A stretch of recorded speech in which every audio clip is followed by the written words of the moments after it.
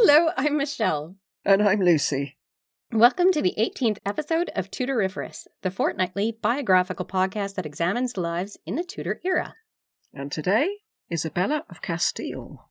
Yay! At last. At last. At last. After After wading through weeks and weeks of Perkin Warbeck, we're finally at Isabella. That's okay. It was a lot of fun.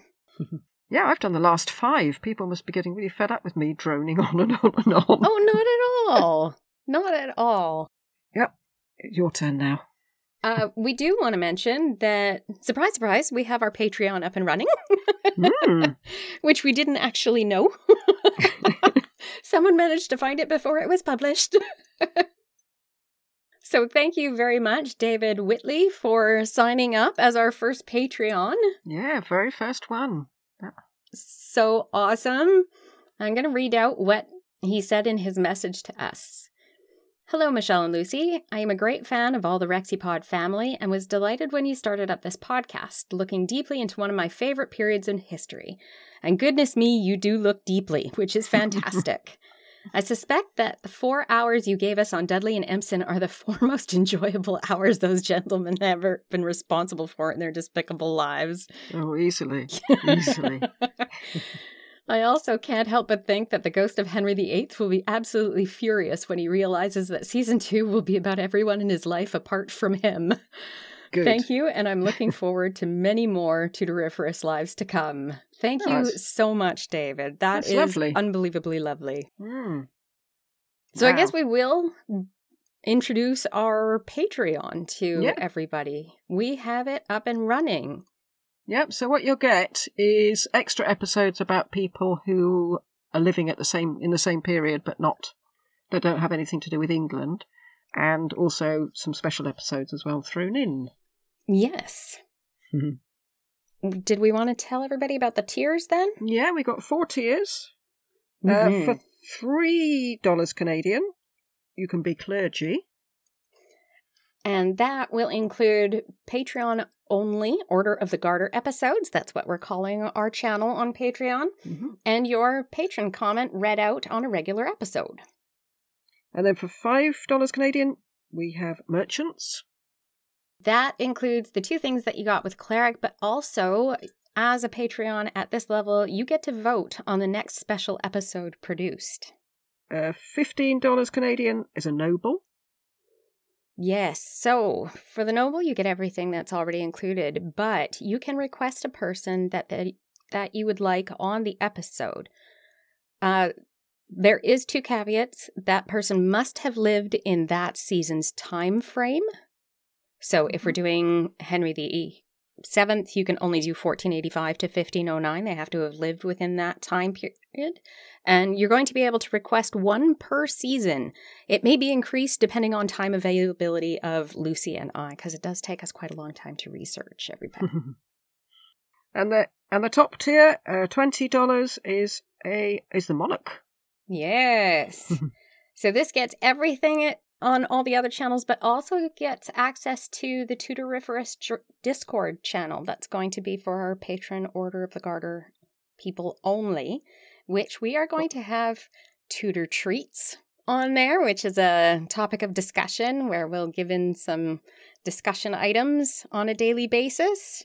And then you can just chat with us if you want. Yep, and we'll be there all the time. All the time. And actually the time difference works quite well, because it means that we will be all the time, because I'll be asleep when you're on it and you'll be asleep when I'm on it. And every so often we'll meet in the middle. So yes, we have our Patreon open, and you can find us just by searching Tudoriferous in Patreon. So please, we'd love you to join us. That would be amazing. Yep, otherwise we're going to be researching all these things for nobody. Well, just for David. Yes, so originally we hadn't intended to produce any episodes until March because we wanted to get everything up and running first. But we're upping our timeline, so our first episode will be a special episode for Isabella, and it's going to be released February 26th, rather than us waiting on March. So yeah. Anyway, shall we start our episode on Isabella. No. Oh. I think... What are we doing now? I think you've forgotten something. I've forgotten a lot. Oh, I don't want to do the quiz. It's easy this do time. the quiz. It's Okay. easy. Okay. You said that before and I totally sucked at it. I'm not very good at this part. Well, this is definitely all about Perkin. Okay. Because sometimes I sort of rush because I suddenly remember the last minute I should have done the quiz. But this time I thought about it in advance. So anyway. Will quiz. Atwater, the twice mayor of Cork, show up? I noticed I kept calling him twice. A couple of times I said York instead of Cork. I just Cork. clarify it's definitely Cork. Mind you, I noticed I called Polydor Virgin at one point as well. When you're editing, you can't go back because there's two of us. Yeah. And it would just sound odd. But anyway, that's what I meant to say.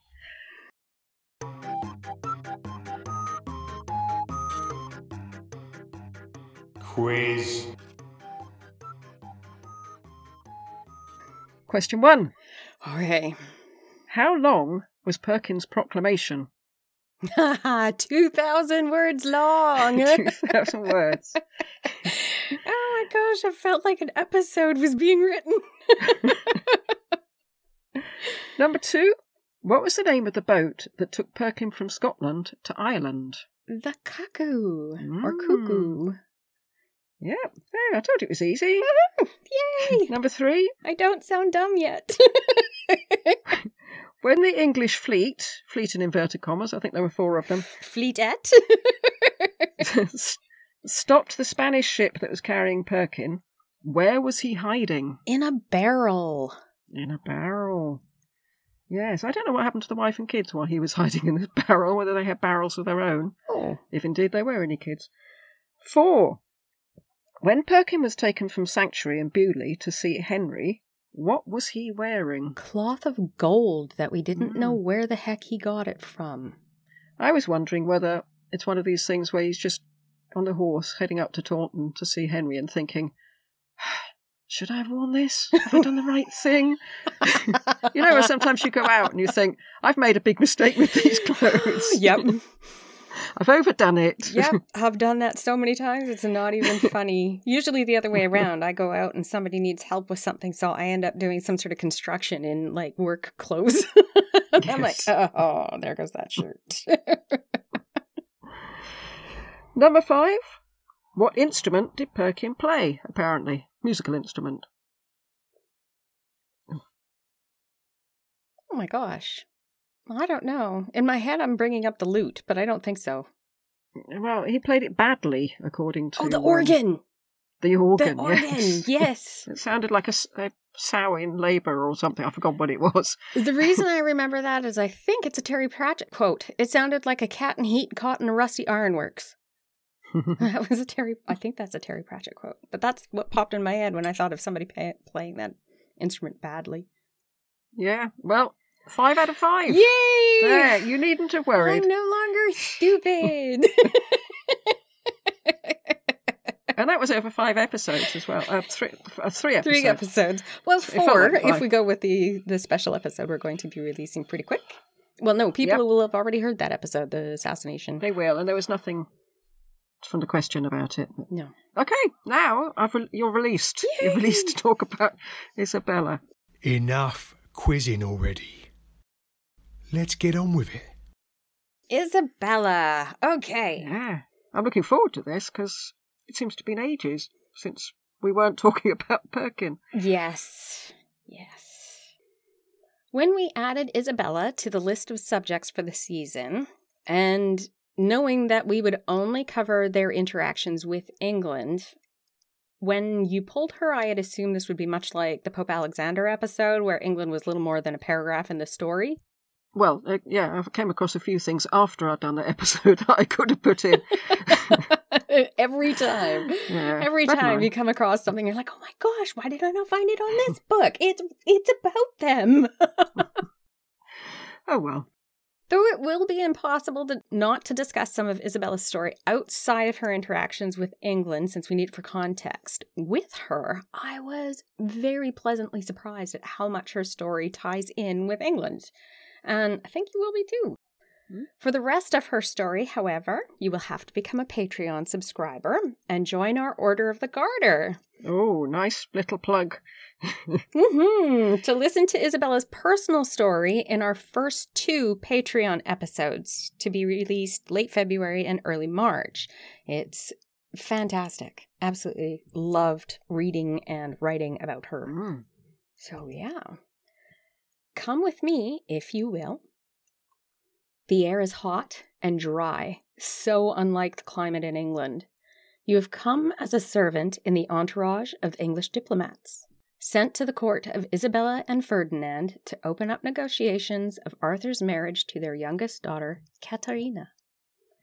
It had been a few days, and though in awe of the Spanish court and the size of Isabella's jewels, including a ruby the size of a tennis ball, Wow. your master is getting impatient to see the Infanta Katharina. Is it possible she is deformed somehow? Why are they hiding her? Why are they not bringing the girl out? You've seen all the other children. Finally, at a joust, Infanta Donna Katharina arrives. She is perfect. She is a mini Isabella, small, pale, with her mother's red gold hair and pristine complexion. She reminds you of English royalty, decked out in cloth of gold and covered in jewels, just like her mother. Isabella picks her up to cuddle her as they watch the jousting. Surprised, you would not have thought to see such informal affection. Isabella speaks quietly to Katharina, smiling. Katharina is giggling and kisses her mother many times. You marvel at the strange arrangement you just heard. No, what did I just hear? It can't be true. What do you mean the princesses stay with their mother and go everywhere she goes? What do you mean she takes them with her when they go to battle? What? Don't the girls have a governess and a nurse? Of course, the stranger replies. But the queen will not part with them. You can see how much she loves our Infanta. Isabella's first connection with England begins decades before she was born. Her parental grandmother was Catherine of Lancaster, granddaughter of Edward III of England and daughter of John of Gaunt. Oh, God, John of Gaunt pops in all the time, doesn't he? Everywhere. Everywhere. Isabella would have heard tales as a child of Queen Catherine acting as regent for Isabella's father, King Juan II, when he was a child. These stories may have been the first inkling in her young mind that a woman could rule. Isabella and her young brother Alfonso were the result of her father's second marriage. Her father passed away not long after her younger brother was born. Her much older half-brother, Enrique, became king and did not like his half-siblings. She was sent with her mother and half-brother to live elsewhere in poverty. Isabella's mother was not mentally healthy after the death of her husband. Isabella's maternal grandmother, who was Portuguese, came to stay and raise the children. It gives you the idea that grief, depression might be something that followed through to women. I was just thinking about that, yes. It did seem from a very similar situation, doesn't it? Mm-hmm. Amongst the many marriages proposed for little Isabella, there were actually 2 with England. When Isabella was almost 13 in 1464, she was betrothed to King Edward IV. All right. I know, that made me go, what? Even though she's the poverty-stricken, unloved half-sister. She was still a princess. Yeah. And I had no idea that this happened because we heard about Warwick arranging a marriage with the French princess. I didn't realize that there was already a formal betrothal with Isabella in Spain. So where does this fit into, what's her name?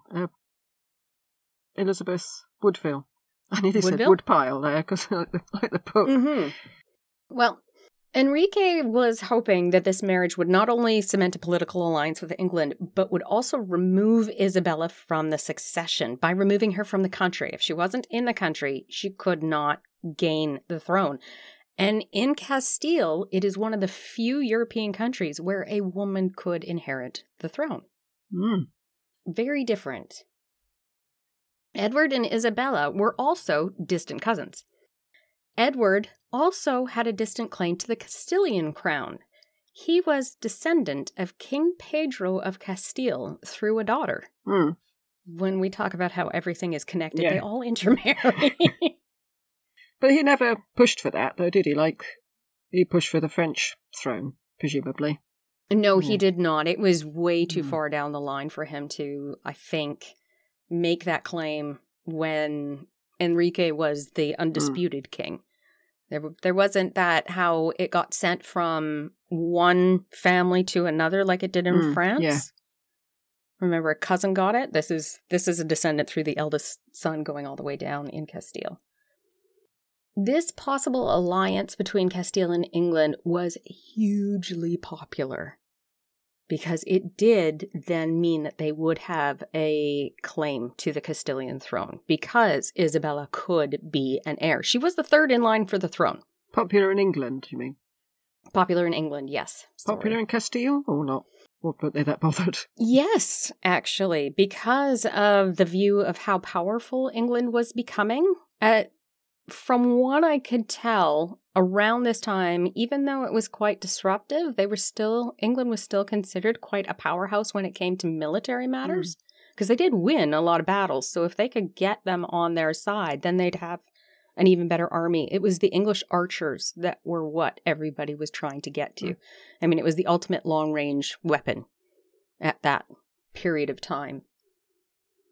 So Isabella did have a younger brother and an older half-brother, but with all the wars in Castile, there's always a possibility that Isabella would be the one to survive if she was in England. So England took the view that she would be safer here, and if her two brothers pass on, then she gets the crown. Enrique her older brother, did have one daughter, but the rumor was she wasn't his. That the queen was a bit friendly, shall we say, with the courtiers, and that she was not his own daughter. Would that matter? I mean, if the king said she's definitely mine, I mean, you shouldn't be listening to rumour.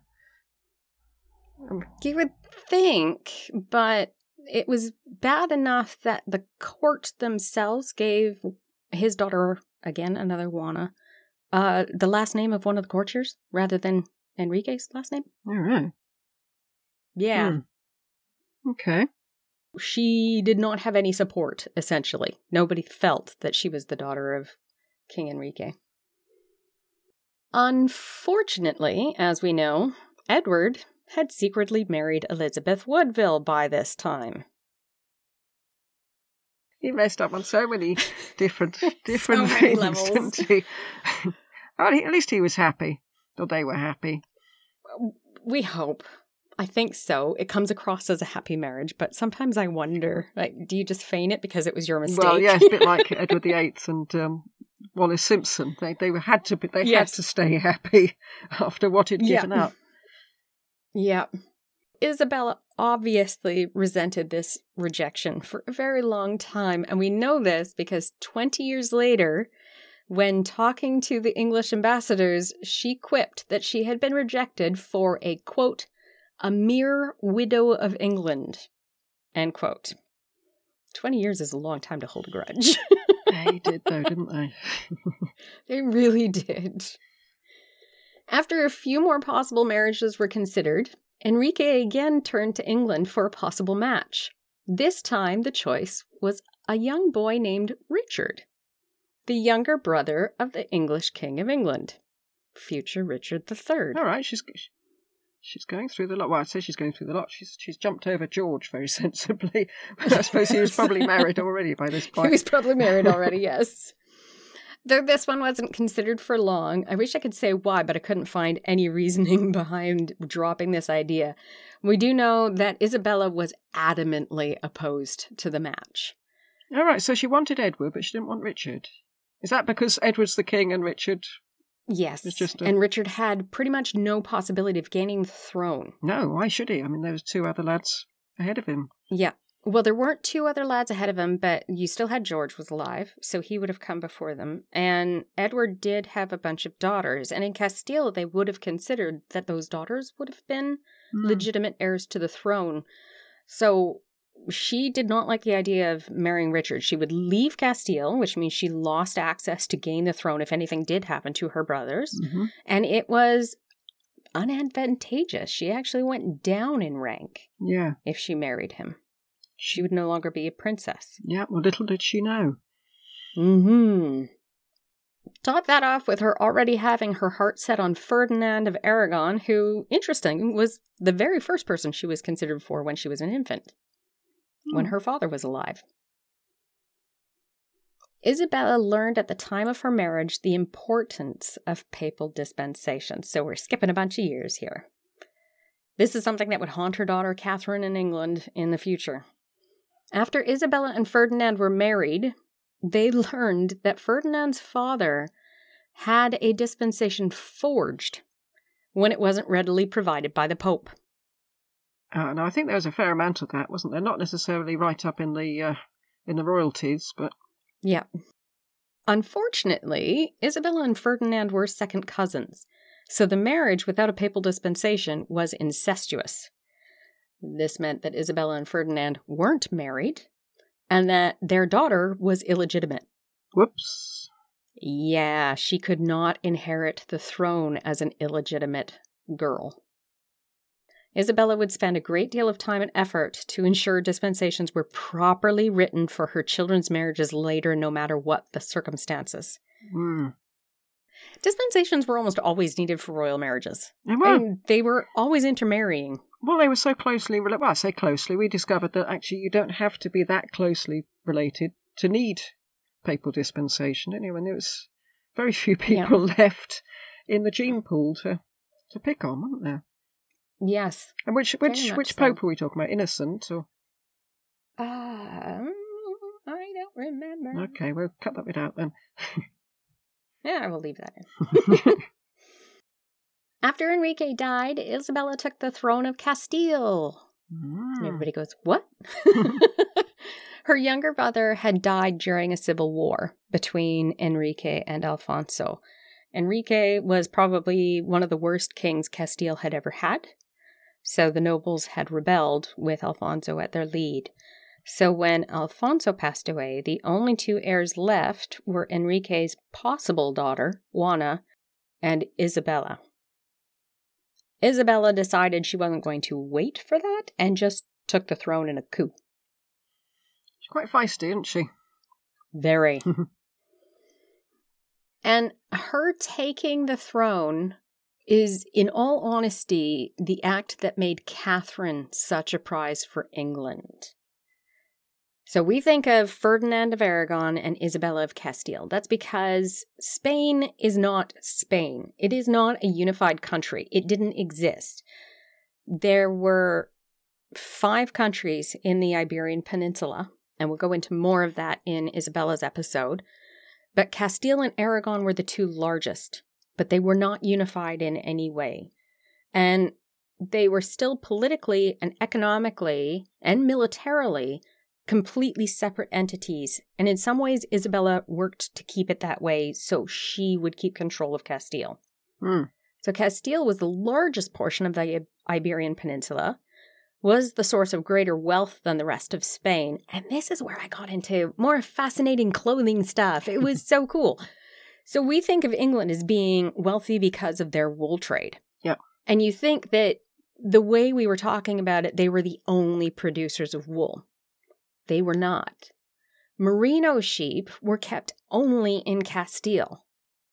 The rulers were smart enough to not let anybody else come and get some of their sheep and take it to their country to steal that trade. Merino wool was the softest wool available, which made the wool incredibly valuable. So the way it works is you've got the fibrous thickness and strength, and if you're looking at hair under a microscope, it has little spiky bits because it's scaly. Mm-hmm. So merino wool has longer filaments. So the strand itself is longer, and the scales on that strand are longer, making it smoother and softer. Right, okay. Sorry, I went down a total rabbit hole on how to compare sheep wool, and it was really, really fascinating. English wool could be quite scratchy. And though it was also the most durable, and the quality of it for its ability to survive many, many generations was well beyond any other sheep in Europe. The nobility, however, always preferred the softness of merino wool. Even though it would not last as long, it tended to break easier. They don't need to worry about that, though, don't they? They can just buy more. Yeah. Yes. So if you want the softest wool, you have to purchase it from Castile. So it became something that the nobility wanted because it was expensive, because you could only get it in one place. Castile ended up having their entire economy run with this as their forefront for income.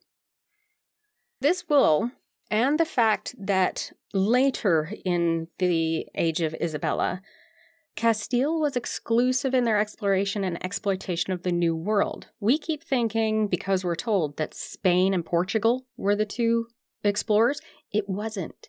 It was Portugal and Castile. When Isabella started the exploration, it wasn't Ferdinand. She ensured that she and Castile were the bankroll of the exploration and colonization, and in all of the contracts, she ensured to expressly exclude Aragon from the valuable incomes. Is that because she fought to get that throne, and she was damned if she was going to share it, to dilute the throne, so to speak, by adding Aragon to it? When people listen to the Patreon episode, we will find out that Ferdinand was not a good ruler, and I think she was just trying to protect her people's interests. All right. Yeah, they did seem to be entirely separate people whenever I've come across them. Although we remember them in history as Ferdinand and Isabella. And that was Ferdinand's doing. Yeah, well, when you delve into them a bit more, they seem to be doing entirely separate things. Completely separate things. Quite often they weren't even anywhere near each other. They'd go in opposite directions. With this the fact that Castile was bigger, so it has a much bigger population, which means it also has a bigger military, so it's more powerful. When Isabella dies in the future, Catherine lost more than half her influence in the world. So we can tie in everything Isabella is doing to what happened with Catherine after she passed away, with not being married, not getting her dowry paid. It is entirely due to Isabella herself. Right. Mind you, we know now that not having a dowry paid is sort of common. Pretty much how you expect it.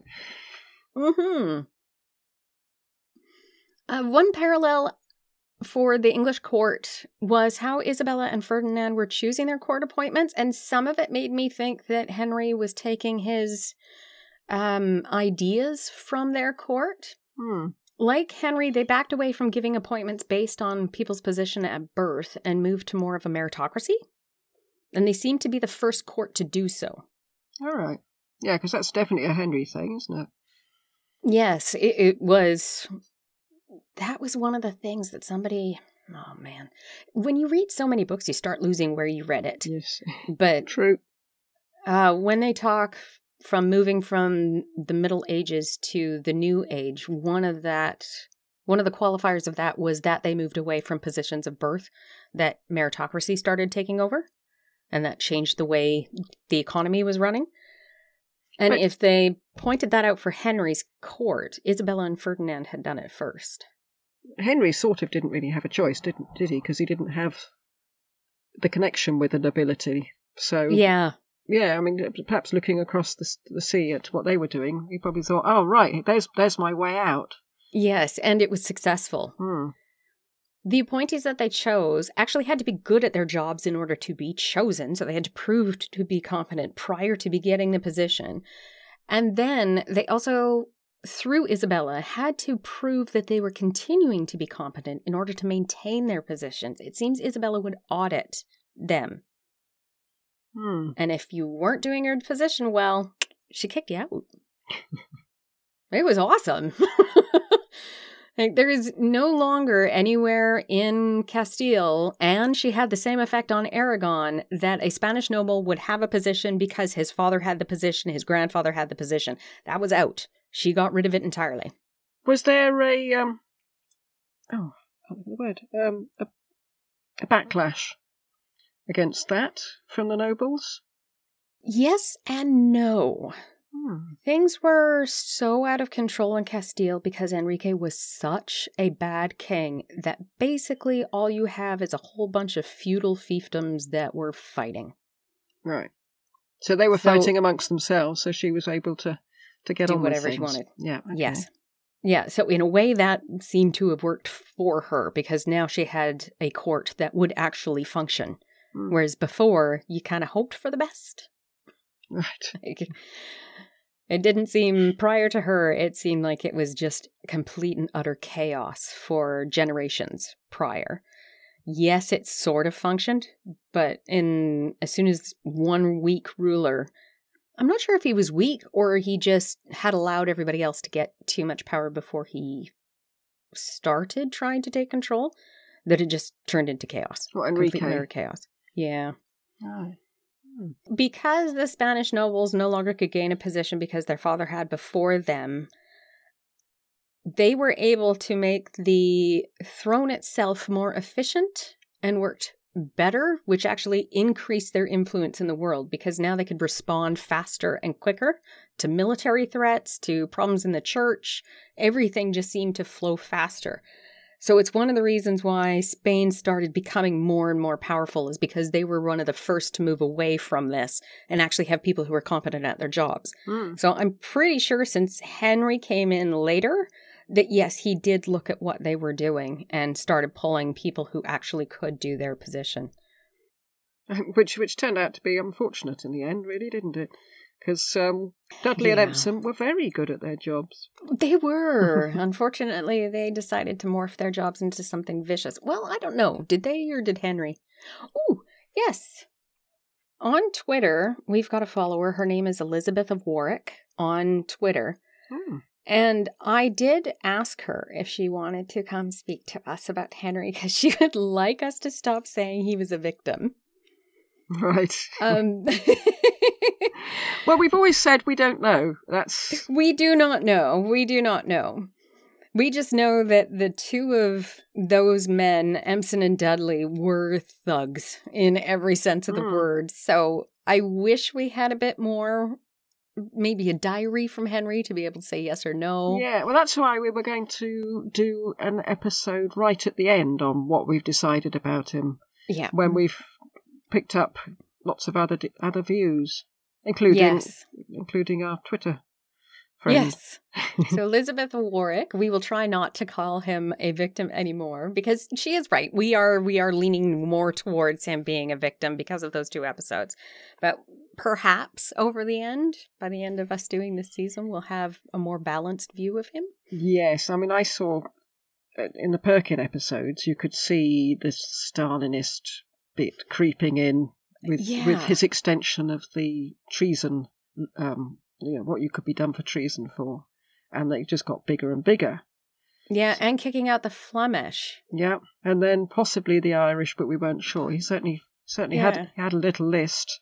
So, yes, no, I don't think he's a victim. No, we'll find out. We'll find out by the end. We're finding out gradually, which is nice. I like this way of approaching it. Yes, me too. Back to Spain. Ferdinand was away for a great deal of time while his father was alive. His father recalled him to help fight the French. Aragon's northern border is right up against France, so they were constantly fighting back and forth. But when Isabella needed him and called him for aid, he would refuse to come. Nice. And in one situation, when the 2 of them were together and in real danger, Ferdinand fled, leaving Isabella behind. I'm looking forward to the Ferdinand episode. You sound awful. I admit I am now biased against him. He did not provide any support whatsoever. while his father was alive. Is that because he was frightened of his father? He was doing as he was told from what his father said. At first I thought so, but then I thought of how he treats Catherine later, and he treats her the exact same way he treated her mother. No monetary aid, no political support, just abandons her entirely. And he does this to Isabella. And he is in a position to help, is he? He's not... Yes. He is the independent king of Sicily. So he has income from another kingdom, which of course I also didn't know. I've always heard Ferdinand of Aragon. I've never heard Ferdinand of Aragon in Sicily. Yeah, no, that did pop up in the Pope Alexander, that Charles VIII of France got out of Naples because he suddenly realised that he was in a tricky situation. He was stuck down there, and Ferdinand was about to take over Sicily, and all the other towns around them were turning against him. So I think, and they were all dropping dead with syphilis. So yeah, he thought, I think we'll go home now. You mentioned. Yeah, what's funny is that you mentioned that, and it didn't even click in my brain at the time. Yeah, well, it does seem... I was thinking it was a completely separate what's Ferdinand. It got to do with him? Yes, it's... Yeah. But all these places are linked, even if they're not geographically linked. Very much so. Linked by ancient familial links. Yes, well, his cousins were the kings of Naples. Mm. So, yeah, very interesting. We need to make some sort of... a map, for instance. Back to Isabella. I did find a humorous note for her when she was younger. She was present in 1477 when an English ambassador visited Castile. So a scaffold had been erected for the envoy to speak on so everybody could hear him. And it collapsed under the envoy as he was speaking. The name of the gentleman was Thomas Langton. And Isabella, who was present, watched Thomas pick himself up off the ground and continue speaking as if nothing had happened. I don't know about you, but I would have been impressed if you could fall. There's some debate on whether it was a 6-foot-tall scaffold or an 11-foot-tall scaffold. Either way, that's quite a drop to then stand up and continue on with no pause. And he was the English ambassador, was he? He was the English ambassador to Spain. Certainly that's what they were taught to do later on, I think, in Victorian times. Yes. Just pretend it never happened. It never happened. Just keep on going, keep on going. In 1486, I found records that surprised me, actually. It brought England back into the story, this time in Spain itself. So I found information of a Lord Scales from England that had traveled... Come across him. Yeah. I started remembering little snippets of him in various books. He had traveled to Spain to help Castile and Aragon fight the Muslims in Granada. Granada was the southern emirate, Muslim emirate in the in the Iberian Peninsula. The Europeans called these Muslims Moors. So that's the first time I found out where the term Moor came from and what it was referring to. Yeah, that's why in this country we have Morris dancing, and that comes from the Moors because it was Moorish dancing originally. Really? Well, that's neat. I didn't know that. Yeah, until recently, some of them blacked up for it, but I don't think they do that anymore. Yeah, no. But yes, it was Moorish dancing, and I mention that only because I learnt that just today. Oh, that's so cool! So yeah, did they think it? Were they actually doing a Moorish dance, or was it a mocking dance of what they thought the Moors were doing? I wonder. I don't know. There's a lot of it. Still goes on. It's meant to be sort of country dancing. Mm-hmm. Most of your average Morris dancer is probably a solicitor or a doctor or something. I did read originally that Morris dancing was done at court and then moved down the social status. And there's a lot of hitting sticks and waving hankies and. Don't they wear bells or something? Yeah. I mean, they're mocked quite a lot these days, but I like a good Morris dance.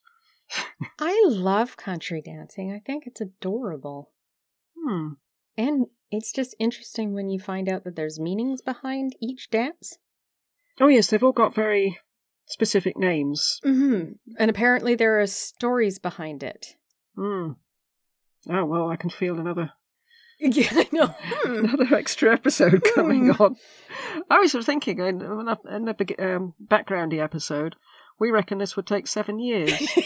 We're looking at I've 40. got a feeling Henry VII is going to take 7 years. We keep adding to it. But yeah, that would be a fantastic thing to research. I'm sure somebody has researched the origins, because that's where I don't know where I saw that.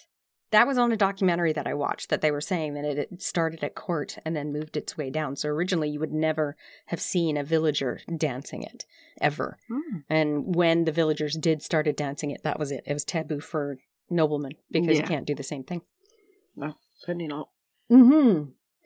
But Lord Scales, and you might him. recognize some of these names, was the son of Jacquetta of Luxembourg. The witch. No. Oh, you're pulling in from Philippa Gregory. No, I've never read Philippa Gregory, but I thought Jacquetta was accused of witchcraft. No, well, sort of. It was tongue in cheek, I believe. In Philippa Gregory's story, The White Queen, she really turned Jacquetta into an actual witch. But Jacquetta of Luxembourg was married to Richard Woodville. Uh-huh. Mm-hmm. Mm-hmm. Lord Scales was the younger brother of Elizabeth Woodville, Edward IV's wife, and the uncle of Henry VII's wife, Queen Elizabeth. Yeah. He had apparently made a vow to fight the infidels and traveled to Spain to actually keep that vow. He was even hit in the face with a large rock thrown down the walls at Loja by a defender. Yes. The rock took out his front teeth and apparently disfigured him. Isabella and Ferdinand visited him in the hospital that Isabella had set up for the soldiers. Again, Isabella is on the battlefield. And it's Isabella who set it up for the soldiers, and not Ferdinand. Not Ferdinand, no. Okay. No. I've got a fairly low opinion of him already, and we've not really touched on him yet. Yeah, I didn't want this to sound so biased, but unfortunately I'm realizing that I really did make it sound... I was trying to imply how much she did, but at the same time, it's implying how much Ferdinand did not do. The records are I seem to remember mentioning, I can't remember if it's on or off air, that I thought that Isabella and Ferdinand were like the grown-ups of Europe, because there's a lot of, you've got Maximilian and Charles, and they all seem to be running about doing daft things. And then Isabella and Ferdinand pop up and say, stop that now. And they tend to be listened to, because I remember her being so shocked that Maximilian was carrying on with the invasion of England, and she'd told him not to do it. And yes. It was quite obvious that she expected to be obeyed. Yes. But now I'm beginning to think, did you see Ferdinand mentioned in that? Perhaps it's just Isabella. Yeah, you don't often find him mentioned in any of those diplomatic dispatches. Right. I think I was just putting the two names together. Yeah, I put the two names together because that's how we know them through. That's how we know them. That's how we know them. We'll go into a lot more detail about this on her episode, and I hope people do join us on Patreon because I found it unbelievably fascinating. There are many that say she was the first and only true queen in the world, and I think she lives up to that. The first and only. Ever. Yeah. For the way she wielded her power. Again, that's going to be a discussion on Patreon. Right. Oh gosh, we're really plugging this Patreon. I am so excited. I've already got my notes written out for us discussing her, and I'm just like, ooh, let's do this. But yeah. Okay. The rock that we talked about took out his front teeth and disfigured him. It is a little confusing from what I found, but it appears that he not only aided the Spanish, and I do say the Spanish because Aragon and Castile were taking this on together to fight the Moors himself, but according to Andre Bernaldez, the chaplain of the Archbishopship archbishopric. Archbishopric. Yes, archbishopric. Oh my goodness. Oh, it's like Bishop Fox all over again. Archbishopric of Seville. Yep. He brought with him 300 soldiers and English archers with him in his train. The train, though not listed, it's not itemized, implies that he would have brought his own supplies and many servants with him and his men to battle. So he didn't just come by himself, he brought his own army with him. And they specifically mentioned that he brought the much needed English archers. Right. So, yeah, I mean, they weren't pacifist, these bishops, were they? No. But he was, Andre Benaldez was a chaplain, and he was just writing a history and an account of it. He was apparently at the battle helping in the hospital. The rest of the records indicate that Lord Scales' men fought bravely and really impressed Isabella and Ferdinand. I don't know if that would have been a help in diplomatic negotiations between Spain and England, but if the uncle of the current Queen of England showed up at my war without me having to pay him, far away from his homeland, and became disfigured through his bravery, and possibly have turned the tide, I would have been impressed. Mm. That would have made me say, you know what? I think we will marry into that family. Yeah. Can't help. Can't hurt. No. Sorry. We also have confirmation that some Irish that were loyal to Henry VII also fought at Loja in the state papers. Henry VII sent a missive to Ferdinand, quote, passport and recommendation in favour of Hubertus, I don't know how to do that with some sort of Irish accent or not Irish accent. Hubertus is the name. Okay. Hubertus Stanton, also written Staunton later. An Irishman who has distinguished himself by his valour against the Moors in the town of Loja and on former occasion in Tangiers. So that was sent to Ferdinand at Cordoba on the 8th of March in 1487. So Henry knew who was fighting there. And I didn't think that he would have cared. Like, really, it happened so far away, wasn't his choice, wasn't his decision, but he still had a record of who fought there. I just thought records that was and everything. Yeah. Yeah, I mean, he was, given the number of spies he had, Yes. I think he knew everything that was going on. Yeah. That I must say that's as close to a quote as I can get since the original was in Latin. But I'm pretty sure that's what it said. If you ever have time to kill and you want an interesting, if not exciting read, go to the British History online and search for the calendar of state papers for Spain. You tipped me off that these existed, and it was really fascinating. You can watch the jousting unfold in their negotiations over the wedding, including drafts regarding concluding the treaty for Arthur and Catherine's marriage, the appointment of de Puebla, and little side notes making provision for exigencies, like if Arthur died, what would Catherine be given, which never happened. No, definitely not. And I absolutely loved finding a quote from the Spanish ambassadors and what they said to King Henry. Quote, bearing in mind what happens every day to the kings of England, it is surprising that Ferdinand and Isabella should dare give their daughter to you at all. End quote. Really? Yep. And he didn't just punch them in the face. I guess not, but that was put in the papers. Wow. I mean, it was cool, but at the same time, the haggling over money for this marriage felt really dirty. Felt kind of like a meat market. Yes. Ugh. Nasty. Yeah. Nasty. There were also messages back and forth with Henry asking Ferdinand and Isabella to intercede with the King of the Romans, which I think we can conclude is Maximilian. I should imagine it is. He was the Holy Roman Emperor. Yeah, he's the King of the Romans.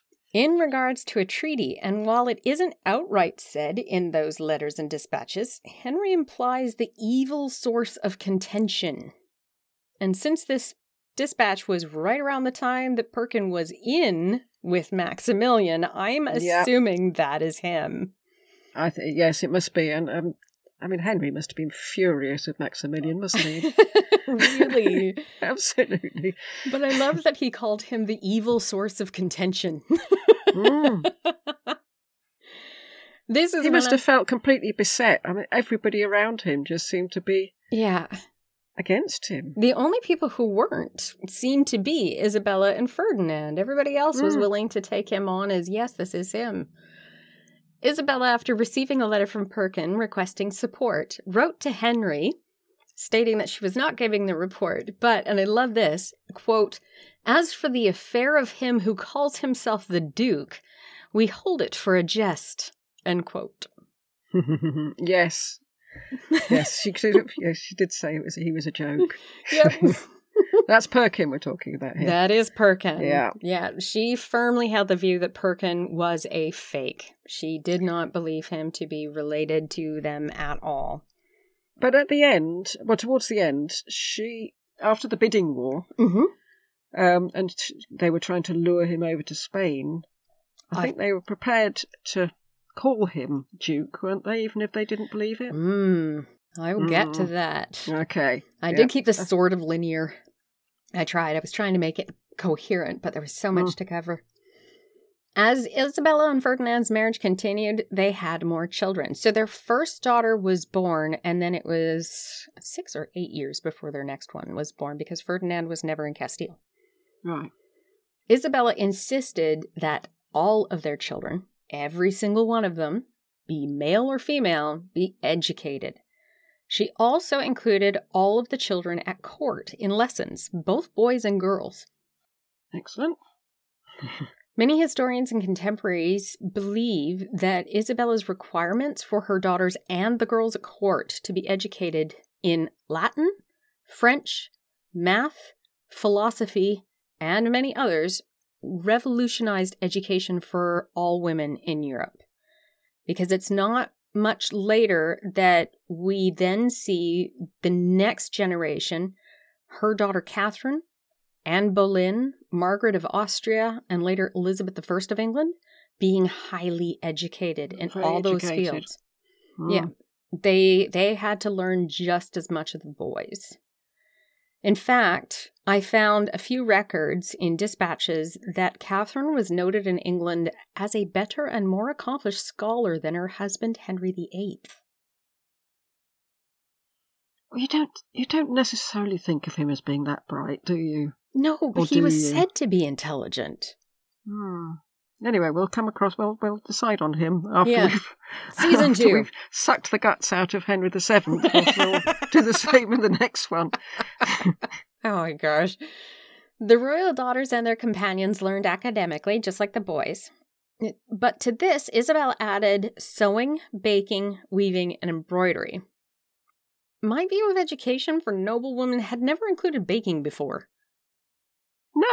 No, I had thought baking would be considered a servant's job, so I was more than a little surprised with that.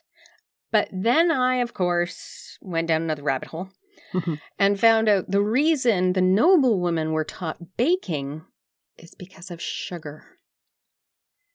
Sugar was unbelievably expensive, so you didn't want to let a servant get her dirty mitts on your sugar. Exactly. So the baking they are talking about is confectionery baking, anything that required sugar. There are a couple of different ways that it's done. Either the noblewomen did the baking of the desserts, or they would go down to a locked cabinet where the spices and the sugar were. They would weigh out the sugar and then give just that sugar to the person who was doing the baking and close and lock the door, and then supervise them using it to make sure they didn't take any to sell. Yeah, an interesting little side note to the internal working of a noble house. I was like, why on earth would they be baking? Just don't trust the servants. Exactly. All right. Isabella also encouraged the girls to be warriors for Christianity. This is new. And not to ever back down in the face of opposition to what they knew was their Christian duty. And we can see that this lesson stuck with Catherine since she was willing to defy cardinals to defend that her marriage was right in the eyes of God. Mm. This is similar to how Isabella would stand up against a little-known Pope Alexander. Never heard of him. The Borgia. When she stood up to him for his corruption later. Isabella's... Yeah, but he might not have been corrupt. We discovered that it's all Julius's fault. All Julius's fault. Yes. He was not corrupt. The man was a saint. The man was a saint. No, I don't think that. I'm not sure that there was ever any doubt, contention about him being corrupt. It's just whether he was actually killing people or not. Which, actually, I never came across that specifically. That's a good point. I had to go quite far and wide for some of my sources for her for the Patreon episode, and some of it does mention, well, a lot of it does mention Rodrigo Borgia. Mm-hmm. But I don't remember a single incident where he was accused of murder. Not one. No. I think that came later with Julius. Yeah. Isabella's court, where Catherine was raised, could be seen as a template for Catherine and Henry's court as well. Like them, Isabella brought in artists, known philosophers and scholars, and architects to be part of their court entourage, and ensured that they were highly patronized by all of her nobles at court, so they had a good living, so they would not leave. I presume that's the influence of Italy as well at this time. Yes, the Renaissance was starting. Yes. This is so cool. The first novels ever written are written at her court. What, Cervantes? I don't know. Or was that one earlier than that? Don Quixote? I don't remember. I didn't actually find what they were. But I do mean her court. Ferdinand seems absent from the accounts from the court set up at this particular time period when the novels were written. Isabella had her own court. Ferdinand had his own court in Aragon. I think it's hilarious. Just in case the listeners don't know, Lucy and I can see each other because we record over Google Meets. We've each got our own recording devices going, and then we share them over online. But I make waving motions and geographical. I am very, very handsy with my descriptions. So when I'm thinking I'm making sense, yeah, sorry. Oh, man. I'm not even sure that Spain is over there where you're pointing. No, it's over there. Exactly the opposite direction. Okay, Isabella was a very affectionate mother, like we mentioned in the Come With Me. That's nice. Yeah, she kept her children close to her. She was often seen at events cuddling her young children in her lap and swapping them out so they don't get jealous, which I just thought was so sweet. How many children did they have altogether? Lots. Lots. But not so many that they could offer any to James IV, though. No, they had 5 children in total. Isabel was their first, then Juan, then Juana, then Maria, then Catherine. So they had 5 children. But there was quite a space. It's either 6 or 8 years between Isabel and Juan. There was a tradition in Spain to always name children after their parents or their grandparents. So they reuse names. Juan is the son. Juana is the daughter. But yeah, she was often cuddling her children and talking happily with them. And that made me think about how Catherine might have felt when she went to England and was told she had to give up her children to be raised by others and they wouldn't even be in the same building. And she and her siblings were with her mother so often that they were even being raised in camps close to battle lines. Like, that just must have seemed very cold coming to that court. I mean, temperature and emotionally. Yeah, because now you don't have your kids. They get sent down to Ludlow and places like that. Yes, and especially when so many of her children died and she wasn't able to spend their life with them, like that must have just been heartbreaking.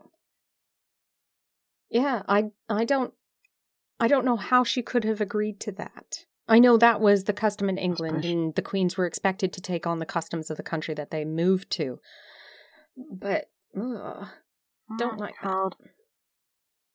She had a hell of a life, really, didn't she? Yeah. Oh, I feel so sorry for her. Isabella, loving her children as she did, surprise, surprise, took the lead and in some cases was the only one involved in the marriage negotiations. Yep, that's figures. Yep. It's also possible that it was she who decided which countries and leaders would get the daughters. I not only didn't find many records showing Ferdinand was that involved in these negotiations, but in one particular case, he was completely unaware of one of the negotiations and then was completely opposed to it, which Isabella completely ignored. Well, certainly it was when James IV of Scotland was being offered this non-existent daughter of Isabella. It was Isabella doing the negotiations. I don't remember any mention of Ferdinand. No, and the one he was against was when she was trying to settle the country right at the beginning. She offered their eldest Isabel to the son of Louis. She was going to give her to a French ruler, which Ferdinand was actively at war with and did not want the war to stop. So that's the one where he was very opposed to the wedding, and she just kept on going. She sounds great. I loved her. I am so unbelievably biased. I don't know if it's because she was so amazing for the time or if I'm getting to her after doing Ebsen and Dudley. Yes. Isabella and Ferdinand wanted to use their daughters to form alliances that would surround the French. France was the worst enemies they had after they had finally expelled the Muslims from the peninsula. The Habsburgs and the English were the preferred matches. The Habsburgs because of their wealth and power in Europe, and England perhaps because of Isabella's descent from the English kings. It also, as you mentioned, the Habsburgs, specifically Philip, was chosen for Juana because she was trying to get the Perkin issue taken care of. Yes. And this wasn't only due to the French problem, it was because the Ottoman Turks were invading Italy. Yes, well, that's why she was trying to get everyone together for the Holy League, wasn't it? Yes. She seemed to be the lone voice. Yeah, nobody else seemed to be taking any notice, because Charles VIII was coming in anyway, wasn't he? And so they were concentrating on that issue. But at the same time... Yeah, that was an amazing surprise to me. I know you looked at the Charles going into Italy. What I didn't realize was the reason he had such an easy time getting into Italy was because he claimed that he was coming to the defense against the Ottomans. And then once he got in, he just started taking over everywhere. No, I didn't spot that bit. They let him come in. I think he's going to be an interesting one. Well, I know Ludovic of Milan did that one, didn't he? And then almost immediately thought, oh, God, yep. What have I done? Crap. This is not going well. This is not going well. Go home. Yeah, so Charles just got to waltz right in. There was absolutely no resistance. And by the time they realized that there was a problem, it was too late. He was already firmly ensconced. And I think by the time he got to Rome, I think Cesare had already whispered in his dad's ear. And Dad just said, fair enough. Yeah. Oh, all right. Yeah.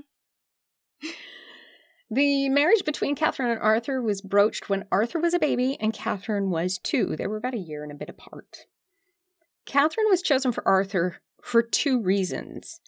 She was the youngest, and she was the least valuable for her distance from the Castilian throne, which could go to a female, so she was in line for the throne.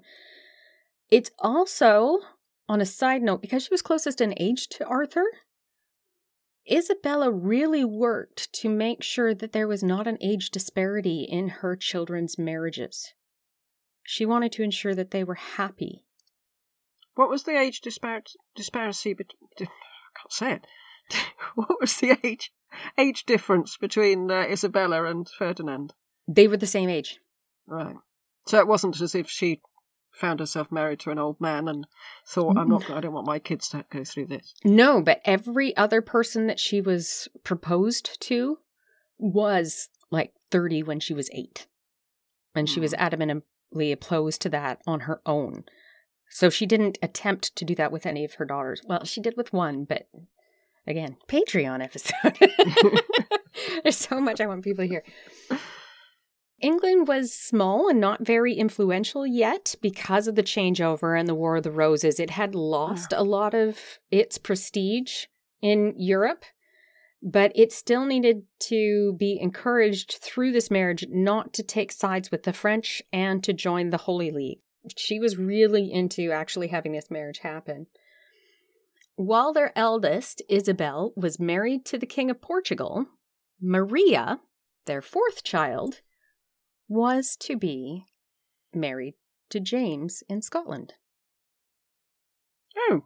At the very beginning, he actually did have a Spanish princess considered for him. So wanted one. And this may be why he became so fixated on having a Spanish princess later. So what happened to Maria then? She didn't marry him. So Isabella was negotiating a peace between Scotland and England for what I can tell 3 reasons. First, she wanted to try to get them to help with the war against the Ottoman Empire. The Ottomans were invading Italy. Mm-hmm. To protect the kingdom that her daughter was going to be queen of, and to try to get the Scots from helping the French in the war against Aragon. Yeah. This will change later. Yeah. With Isabella involved in the negotiations, we actually see a difference in the way they were usually negotiated. If you look at king to king negotiating, the happiness of the children is almost non-existent. They don't care. Even stuff like arranging what they would have if their husband died and they became a dower, either a dower queen, dower princess, was almost completely ignored. They would have whatever incomes they had while they were a dower, but quite often they weren't given extra like you do see with other noble families. When the husband dies, they get income from some of their husband properties as well. And also we see this later when Margaret is betrothed to James IV, and it's Margaret Beaufort and Elizabeth of York who's saying, but she can't go now, she's too young. Yes. And Henry's saying, she'll be fine. And yeah. Don't they get their own way? Yes. So, yes, she wanted these alliances, but her children were to be married in her goal to men of similar ages to themselves wherever possible, were of good character wherever possible. Good luck finding one of those. And provided the best possibility of happiness for her children in the future. So her considerations of who she was willing to marry them to were actually fairly well thought out, but she also had to rely on what the diplomats were saying about their future husbands. Do you think this is because she was feeling that Ferdinand was a complete waste of space? She wasn't very impressed with her own husband, so wanted to get decent ones for her daughters. I'm not sure, because she... Or did she like him? In the end, she and Ferdinand, she greatly loved him. He was not a good husband. And I can say that very openly because he was rampantly... What's that called? He was... Adulterous? Adulterous, thank you. He was rampantly adulterous. And he then threw his illegitimate children in Isabella's face when she was not having children because he was not anywhere near her. He sounds like a thoroughly nasty piece of work. I don't like him. I may change my mind if one of us get completely different information. This is all from stuff that I've learned about her, and there's always a little bit of bias in anybody's writing. But, yeah. She also had to be passed around when she was a child, and she was very opposed to that. So I wonder if she was ensuring that her girls would not have this possibilities that she may have had. Like being 8 and married to somebody who's 30. Not very cool. No. There was still a good deal of meat market in the negotiations. Henry VII was intent on a good dowry, as well as the prestige of the bride. The Spanish were actually shocked by how much Henry wanted. The kings of England were constantly being overthrown. How dare he ask for so much? That's where that quote saying, "You should be glad they're willing to give you her daughter at all," because the kings are constantly being overturned. Isabella was... Well, you can see now why they were so keen to get rid of Perkin and young Edward. Yeah, because Isabella...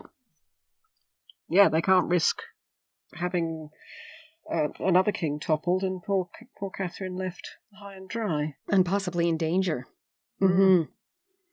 Isabella was also very clever when she did the marriage negotiations, because not only did she do it through the diplomats for England and Spain, but she negotiated directly with Margaret Beaufort. Good thinking. And Queen Elizabeth of England. She went to the women. It was very fascinating to see some of this. They were probably there were more letters going back and forth between Isabella, Margaret, and Elizabeth. Quite often Queen Elizabeth and Margaret Beaufort were writing together. So they would be saying, we would like this, we would like that, which showed a cooperation that I think a lot of people gloss over. They were always saying that Margaret was like this dragon lady. The mother-in-law from hell. I suppose also she might expect the women to understand her concerns for her daughter in the way that Henry might not. Or she might assume Henry wouldn't. Yep. It was really nice how you see the money aspect is focused on by the men and the diplomats, but her happiness, her health, and her ability to adapt to England is the focus of the letters between Margaret, Isabella, and Queen Elizabeth. They were almost nothing was mentioned about her dowry. There was a lot mentioned about clothing because the climate was colder in England than it was in Spain, and there was advice on how to prepare for that with furs and items that normally you wouldn't see in a Spanish queen's dress. Mind you, it does get cold in Spain in the winter. Yes, it does, but Isabella, because of the issues that were happening with the Moors, spent more of her time in southern Spain, closer to the Mediterranean. So I'm not sure if they would have experienced the same kind of persistent cold and humidity that you get in England. Yeah, no, I just know from having been in Mallorca in the winter and it's bloody freezing. I gotta get traveling. Isabella was the one deciding the terms of the dowry, who would accompany Catherine, what her official status would be, and what her upkeep would be to keep her in the required Spanish type of court. Isabella's was the important one. Ferdinand did not truly become involved until after her death. Isabella begged, and I do mean begged, she even said the word begged, Elizabeth and Henry to love her daughter. She even asked that the festivities of the marriage be moderate, but that the substantial part of the festival should be his love, that the princess should be treated by him and the queen as their true daughter.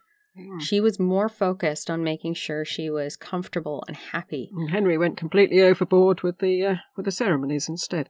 Yeah. I understand why, but at the same time, it's kind of ridiculous. And also because we all know about Catherine of Aragon. However much you know about the Tudors, you know about what happens to Catherine. And it's all... Yeah, it's not going to pan out quite as Isabella had hoped, is it?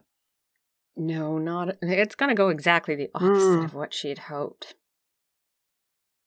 While all these negotiations were happening, Isabella's eldest daughter, Isabel, died in childbirth. And that meant that they lost the alliance with Portugal. In the political climate of the time, that alliance had to be maintained. And Isabella reluctantly offered their fourth child, Maria, to King Manuel I of Portugal. So that's why James didn't get her. Right. Exactly. What's interesting is that King Manuel didn't want her. Ooh. He was in love with Isabel, her older sister, who was quite a bit older. So there was quite an age difference between the two of them. But it was more important to avert the war on the peninsula than to attempt to stop Scotland from aiding the French, because the Ottoman Empire were invading Italy. And Isabella was so religiously devout that she could not have Rome fall to the Muslims. Yeah. And also, the Perkin issue, James had sided with Perkin possibly by this point, and yes, he had. The French weren't very happy about it. Yeah, so this is the one place of intrigue that you see where Isabella says, keep telling him he can have a Spanish princess, even though we don't have one. How did she think she'd get away with that? I have no idea. I mean, what were they going to give him? I don't know, just gonna because all of them were gone by now. Yeah, just pick up a woman from court and say, well, here, have this one. Yeah, honestly, it's one of ours. Honestly, well, I think it is. Yeah. Isabella was still attempting to prevent Scotland from coming to the help of France in their war with Spain, and wanted to secure the throne for Catherine. If Scotland and England were at war, she didn't want Catherine there. It was too dangerous. She felt it was too small of a country for her not to be physically in danger, which I found interesting because she was willing to take her children with her to battle lines. But she didn't want her daughters in the same situation. I mean, it's a relatively small country, but I mean, there's room to hide and room to get away. Yes. It's not that small. Well, when I started looking at why she could have thought of that, I started looking at maps at that time. Have you ever seen any of the maps? The maps are this weird. The focus of the center of the map is Rome. Yeah. Or Jerusalem. Yeah. They're like the Mappa Mundi.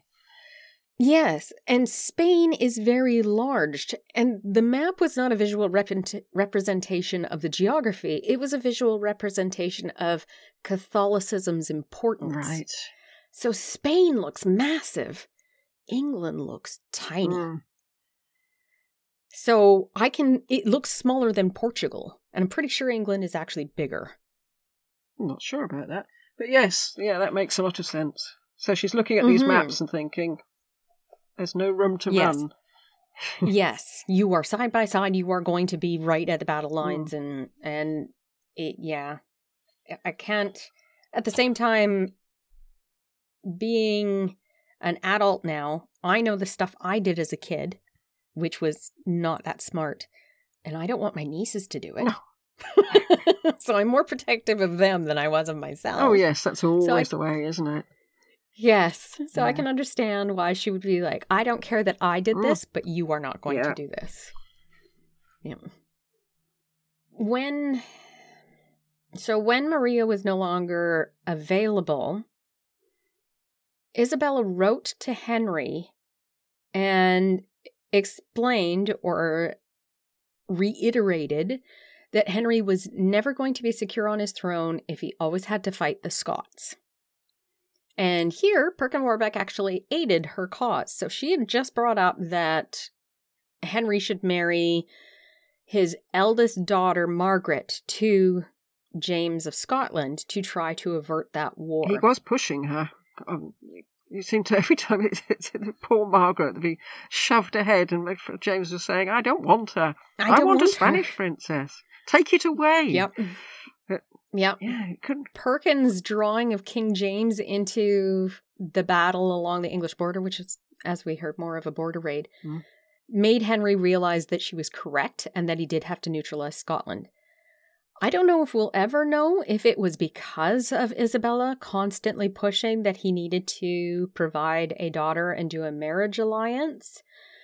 But she definitely was the first to broach the subject, because we've got her very first letter to Henry regarding this, April 26, 1496, years before this marriage was actually considered.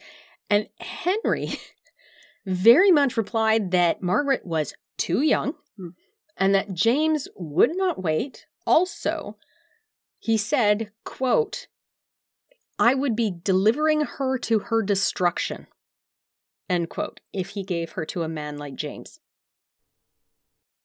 I wonder what he was getting at there. I mean, was he talking about the man himself, or the country, or the fact that they were almost inevitably going to stay at war? There were already, I did look up a little bit about this. There were already rumors about how debauched James was when it came to women. Oh, really? And his poor behavior with them. Apparently, I don't know if I'm reading too much into the way they wrote it because it is not current English, but it seemed like he was brutal to the women that he was involved with. Well, he was the amateur dentist. He obviously had a bit of a weird streak. Yeah. But it is interesting that it's one of the few times we see written down that Henry himself was protective of his daughters. Because it was him saying he didn't want to give it. But she ended up with him. Yes, she did. Well, we've got her in the box, so we'll find out from her point of view. That's going to be an interesting one.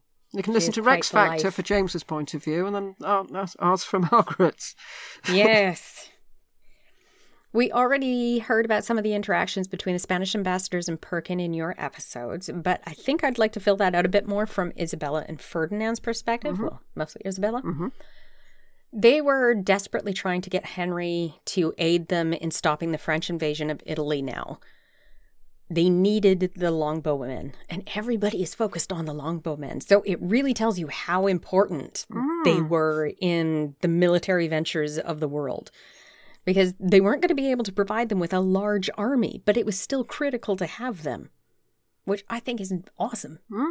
Yes, you'd assume that they'd be doing this for themselves. They can see how these things are made, longbows, and they can surely train themselves, but it's still the English. I don't know why, but English were the best. Wow. They were absolutely the best, so that's what they were going for. Oh, what a proud moment. Yeah. The French invasion of Italy initially had an easy entry. As we said, they claimed originally that they were there to help the Italians against the Ottomans, and then they decided to take over everything once they were there. I'm thinking they actually had that motive in the first place and were just using the Ottomans as an excuse. I think that's almost certain. Yeah. Isabella and Ferdinand, now seeing Ferdinand's kingdom of Sicily under direct threat from the French, on top of their threat to Aragon and the Ottomans coming in through the south of Italy, and they had landed in Italy. Yes, I should think, as far as Ferdinand was concerned, thank God for syphilis. Oh my God, that's so gross. It is, but it did completely decimate Charles's army, and he was then in no position to be a threat to Sicily. So, it's interesting, isn't it, how all these things have become, I mean, Perkin and syphilis and Isabella, they're all so important in all their different ways.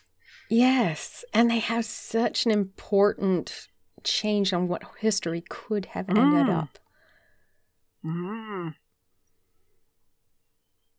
History is quite interesting, really, isn't it, on the quiet? It really is, as we both sort of go off in our own little thoughts. Completely forgetting we're meant to be doing an audio podcast.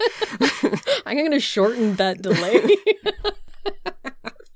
I actually do that a lot in our sound editing, is you and I will sit there and we're thinking. You can see we're both thinking, but nobody on the other end can see that. They're just like, it's dead air.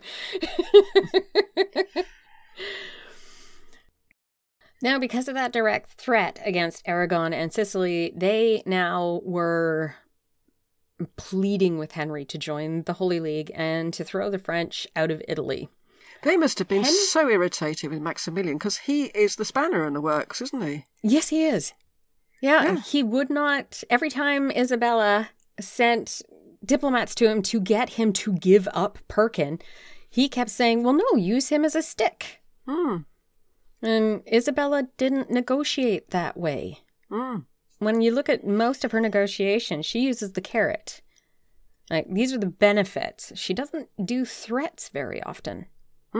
Yes, because there was a switch around as to, when Maximilian was saying, we can use Perkin, and everybody else was saying, get rid of him. He's a pain in the backside. Yes. Henry hedged that he could not join the Holy League because Perkin's threat to his crown. Isabella and Ferdinand then acted in a strange way. So first, Isabella tried to remove support from Perkin by attempting to convince Margaret of Burgundy that Perkin was a fake, which did not go over very well. No, she got very upset and said, I'm never talking to that woman again. She was infuriated with Isabella. The Spanish monarchs then attempted to have Maximilian, the Holy Roman Emperor, give up his support of Perkin, like we said, so Henry would join the war. Again, that didn't work. No. Then, when Perkin arrived in Scotland, Isabella and Ferdinand sent ambassadors to Scotland to try to prevent a war between Scotland and England. If they began a war, neither Henry nor James would be able to help against either the Ottomans or the French. So you mentioned in your Perkin-Warbeck episode that Isabella negotiated with Perkin. Well, the Spanish did. Yeah, Ayala. The ambassador de Ayala was to offer safe haven to Perkin in Spain with Ferdinand and Isabella. And that seemed to be key in the notes, was that he was going to be part of their court, which was a surprise. So he did always seem to ingratiate himself into courts, didn't he? Yes, he did. I think they were appealing to the fact that he felt he deserved it by now, maybe, because he was acting as Richard. Yeah, I mean, he'd been living in all the other courts. Why would he not live in the Spanish court? Yeah. I spent a lot of time running this down to try to answer the question of why, because that stuck in my head when we were doing the Perkin episode. I came to the conclusion that there are probably 4 possible outcomes that she was going for. Ultimately, Isabella did not want Perkin around Catherine. She was a fiercely protective mother. Her dying wishes later were entirely for her children. What did she think? What, Perkin himself, the man, rather than the general threat? No, it was the general threat that he was posing. Yeah. The first 2 possibilities are based on Isabella's strength and intelligence in negotiation. The historians and some of the contemporaries on this side of the fence believe that Isabella intended to hold Perkin prisoner to ensure her daughter's safety, and as a bargaining chip in the negotiations to force Henry to provide more handsomely for their daughter, either as queen or dowager. That seemed to be part of her goal. And then Henry was convinced... Well, I think he assumed that they were going to hand him over, didn't he? Yes. Second for this negotiation was they were also wanting to remove this threat against Henry and to allow Henry and James of Scotland to come to a peace arrangement, which was impossible with Perkin in Scotland. And she was more focused on getting them to be at peace so that they could then help them with the Ottoman Empire. Yeah. The last 2 options for the reasoning are more based on Isabella's ruthlessness in war, which you won't know about until we do the Patreon episode. Patreon. In case we haven't mentioned it. The historians and contemporaries on this side believe that Isabella was intending to use Perkin as a stick to force Henry to join the war against the French. Or... we'll release him if you don't... Yes. Yeah. Or we'll hand him over to the... Yeah. Okay. Yeah. Or that the monarchs had never intended to harbor Perkin at all. Once they had him, he would have had an accident or a fatal illness. I don't know which is worse, really. Quite a number of people push that. Yeah. I'm not sure if Isabella herself would have done that, but Ferdinand definitely would have. Right. Well, did Perkin have a lucky escape, or did it get even worse when he got to England? Well, he definitely got worse when he got to England. I mean, at least if it had been in Spain, it would have been a quick end. All of those options have a grain of truth and all are very possible, so I actually didn't come up with an answer. Yeah, it's probably one of these many, many historical things where you've just got to accept that any one of them could be it. Yes, I think we'll put a poll up and see what our listeners think. They may have more information than we do. Mm. Yeah, I must admit, I hadn't really thought of him having a little accident. But it just seemed the obvious solution, doesn't it? It does. It really does. Yeah. As the Ottomans moved against Eastern Europe, the popes begged for help from England and Scotland. One of Isabella's reasons for arranging the English marriage was attempting to get them to join the fight of the Ottomans. That was probably her main issue. She was less concerned about the war with France than she was about the Ottomans getting into Italy. The Ottomans were a huge threat, and nobody seemed to take it seriously, apart from the Venetians, I suppose, because they were right bang splat in the firing line, weren't they? And where Greece got taken over. I've actually added Sultan Mehmet, who is this emperor that is doing the invading, into our list of possible Patreon subjects, because wow, is it interesting. Mm.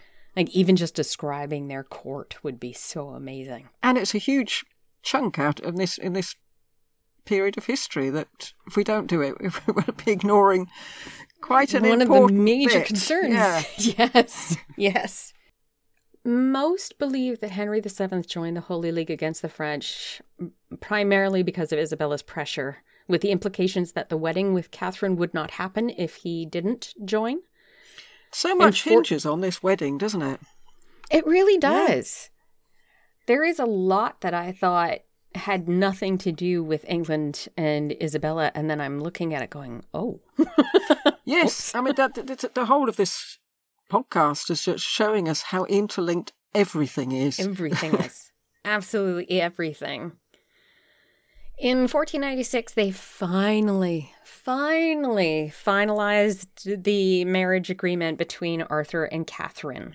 So how long did that take, all in all?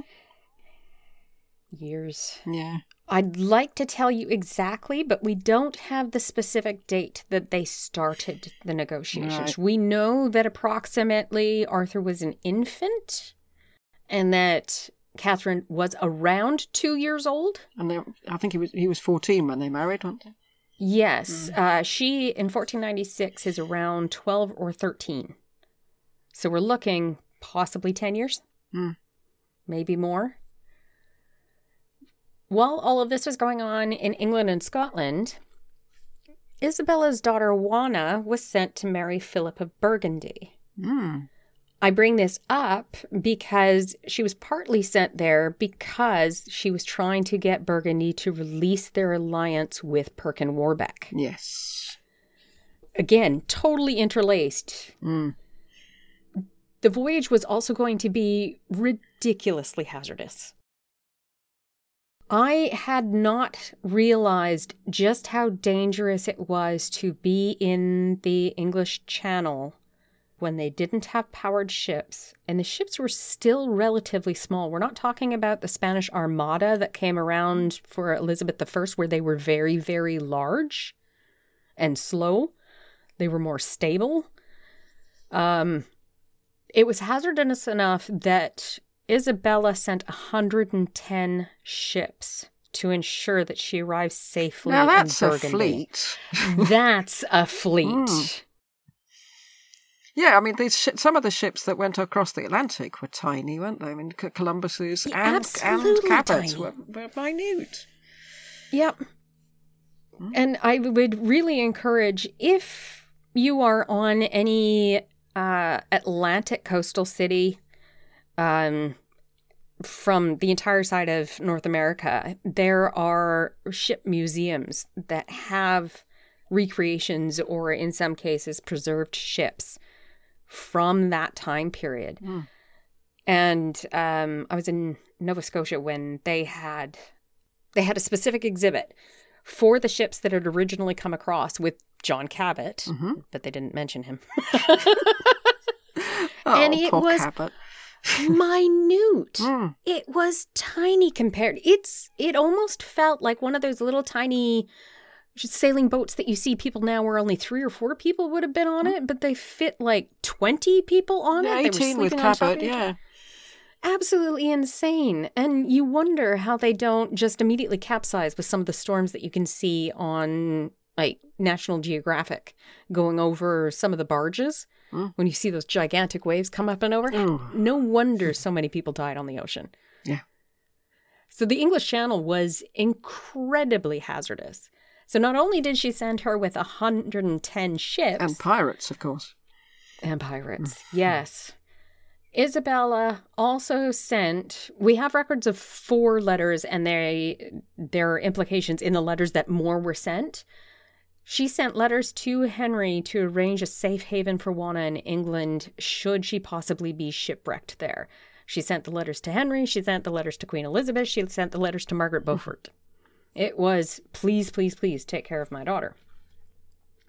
I can sympathise with that entirely. I mean, she's sending her little precious thing out.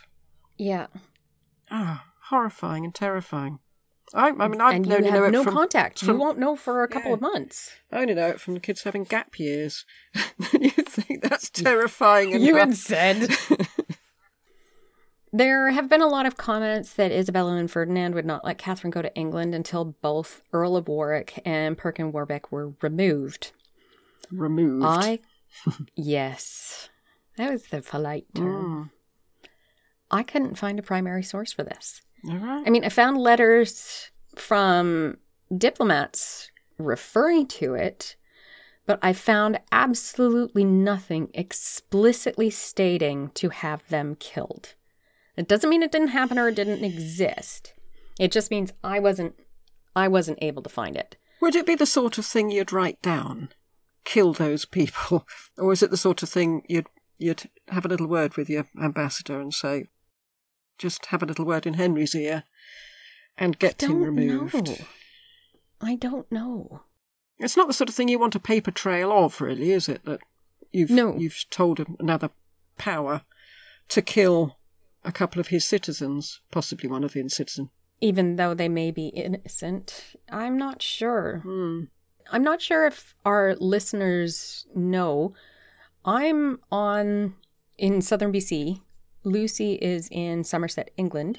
A lot of this stuff, for me specifically, if it's not available online as a research paper or through my university or through a government site that they have allowed me graciously access, thank you very much, the English Library and Cambridge. I like Cambridge. They're very nice. They reply really quickly. If it hasn't been digitized, I don't have access to it. So it may exist. They haven't completed those libraries, so it could possibly exist. They just haven't gotten to it. I mean, COVID has greatly expanded what is available online. Yeah. But there's no way it's going to be completed anytime soon. So that letter could exist, and another historian may have actually read it. And that's how everybody is saying that they had required them to be put to death. But I didn't find it. I was able to find evidence of the Spanish ambassador to England, de Puebla, being present during Warbeck's interrogation after the escape Lucy mentioned. And the letter where he does tell the Spanish monarchs that they can relax, that there is not, quote, a drop of doubtful royal blood, end quote, in Yes, England. he used the word cleanse in that thing, which made me cringe. Yes. The tone of that letter from de Puebla is definitely allaying fears. He is definitely saying, you know what, I know you've been concerned about this, and I know you wanted them gone. Hey, they're gone. Hey. There is quite a prominent author, Giles Tremlett, who is a historian. He's done an amazing book on Isabella, and he claimed, quote, the pretenders have been executed in part to calm Isabella's worries. Perkin and Edward were executed November of 1499, end quote. So somewhere he found something that said, yes, Isabella wanted them removed. It's desperately sad, isn't it? It really is. 2 young lads. But it also shows a mother who is that protective. And I want to say callous to death, but when you've been at war on battlefields... Yeah, I mean, we've got a completely different outlook on life these days, haven't we?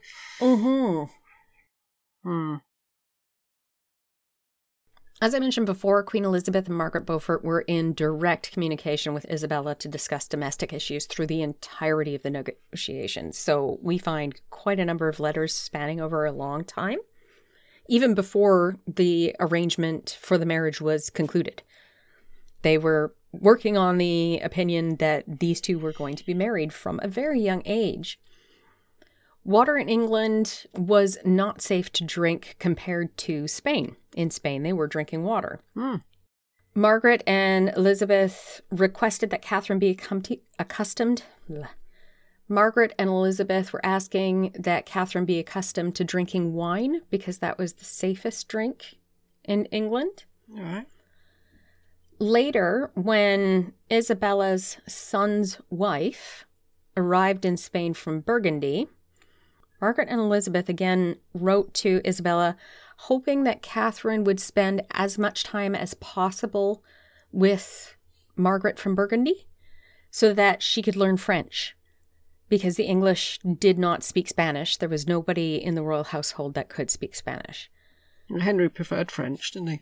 Yes, and I remember we discussed at one time, I'm not sure if it was during Margaret's episode, that Catherine came not able to speak French. I think so. It turns out, yeah, Margaret of Burgundy didn't get to spend much time in Spain because Juan passed away.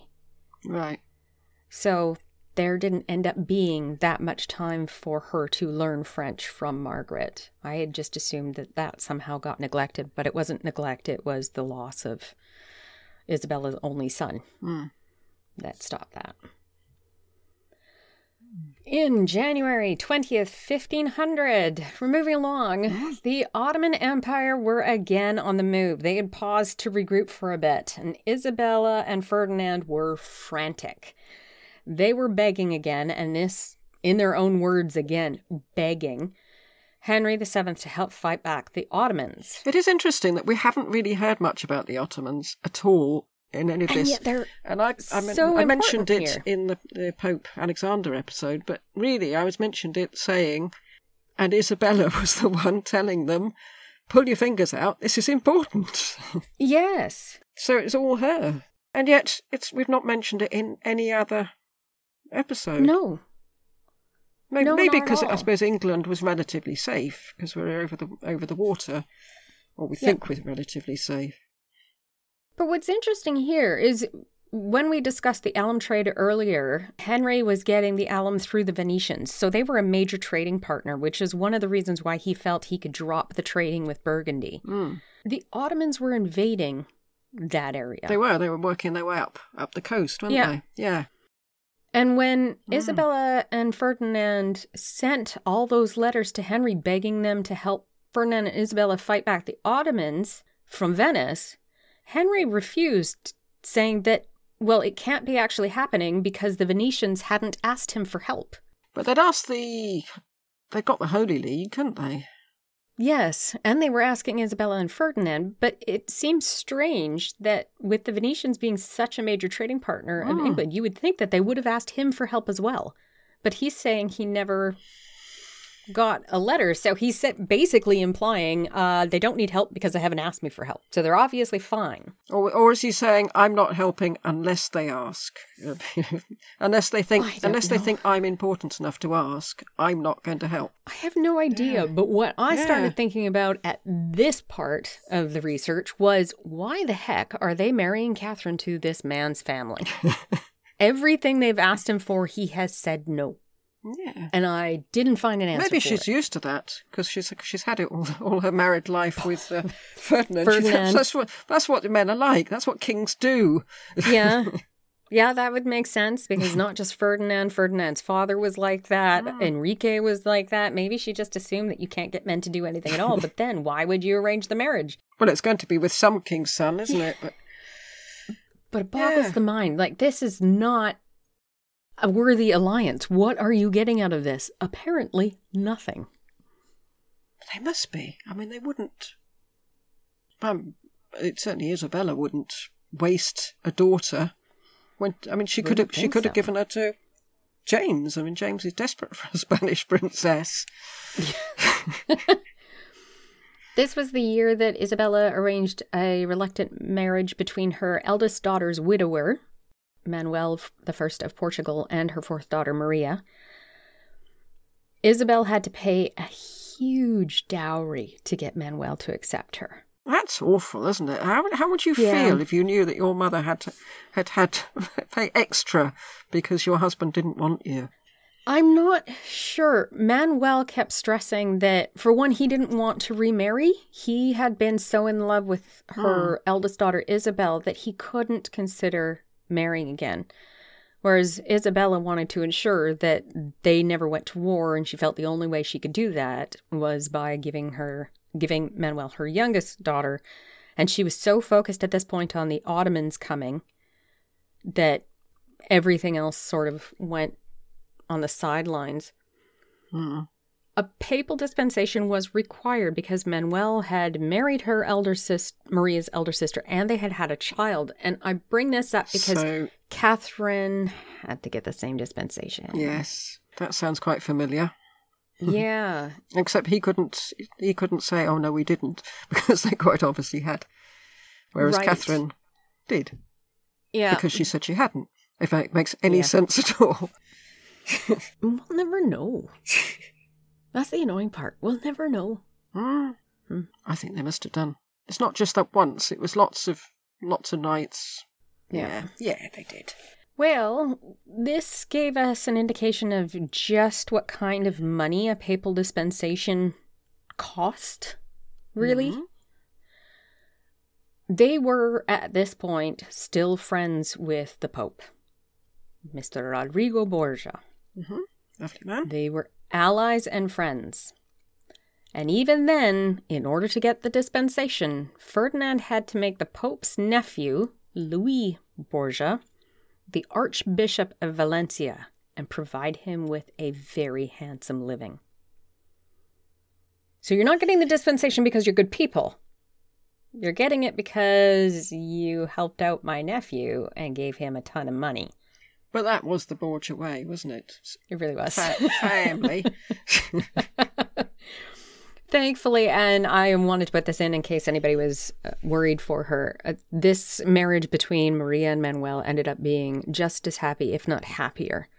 They were incredibly in love with each other in the end. They were very, very prolific in their children, and everybody mentions the little public displays of affection, like him touching her quite often and her smiling when he did it and that kind of thing whenever they were in public. He sounds like a nice man. He does. I'm afraid to do him. Because right now I've got this idea of a gentleman who's now found this young bride that he's just doting over, and that's what it comes across as, and I'm worried we're going to end up... And he loved the previous one, so yeah. Yeah. We haven't got him on our list, have we? Or we didn't when we started. No, we do not, but I was wondering if you wanted to add him in, because if we don't, it's going to be very difficult for us to discuss the battle between Portugal and Spain for the New Worlds. So we might have Put him in then. Okay, he's getting added to the list. We're never going to get to Henry VIII, are we?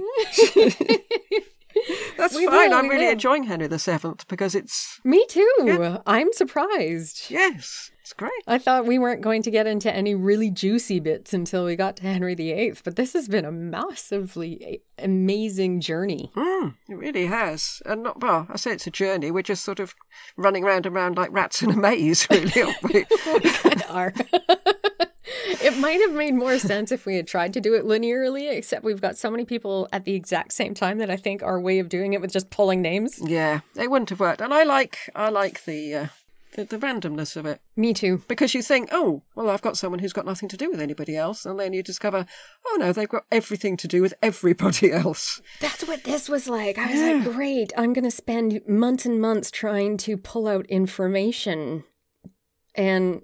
because we did have that break during December, so I did get extra time with her, thankfully, because I read about 7 books. I just kept finding more and more things that I thought, like Juana and Philip, okay, they're going to have absolutely nothing to do with England. Actually, no, it was almost expressly to complete that alliance. It's It was really surprising how many little threads were joined in to that tapestry. Why did I pick that as such a weird analogy? But it's true. If you pull on a string, hey, here's England. But yes, Maria was a very happy woman, apparently. She was incredibly distressed later when her husband died, or was it the other way around? I can't remember because I didn't research him. The final daughter of their family, Catalina, or as we know her, Catherine, was approaching the right age to join her bridegroom. Isabella had insisted that Catherine be addressed as the Princess of Wales from an early stage of the negotiations, basically within a week of when it was broached, apparently. What? She's now the Princess of Wales. They haven't even completed it, but she's the Princess of Wales. But Isabella couldn't let her go.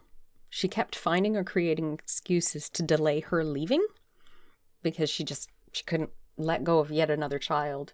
She was the last one with her. In 1499, Arthur wrote to Catherine asking when she would come, pleading for her to come. In 1500, a year later, Margaret Beaufort also asked, as well as sending instructions on how to help prepare Catherine for living in England, including the climate. Isabella was reluctant to let Catherine go for many reasons, but they were actually preparing. 1497 has records of Catherine being with the Queen, preparing for her move to England.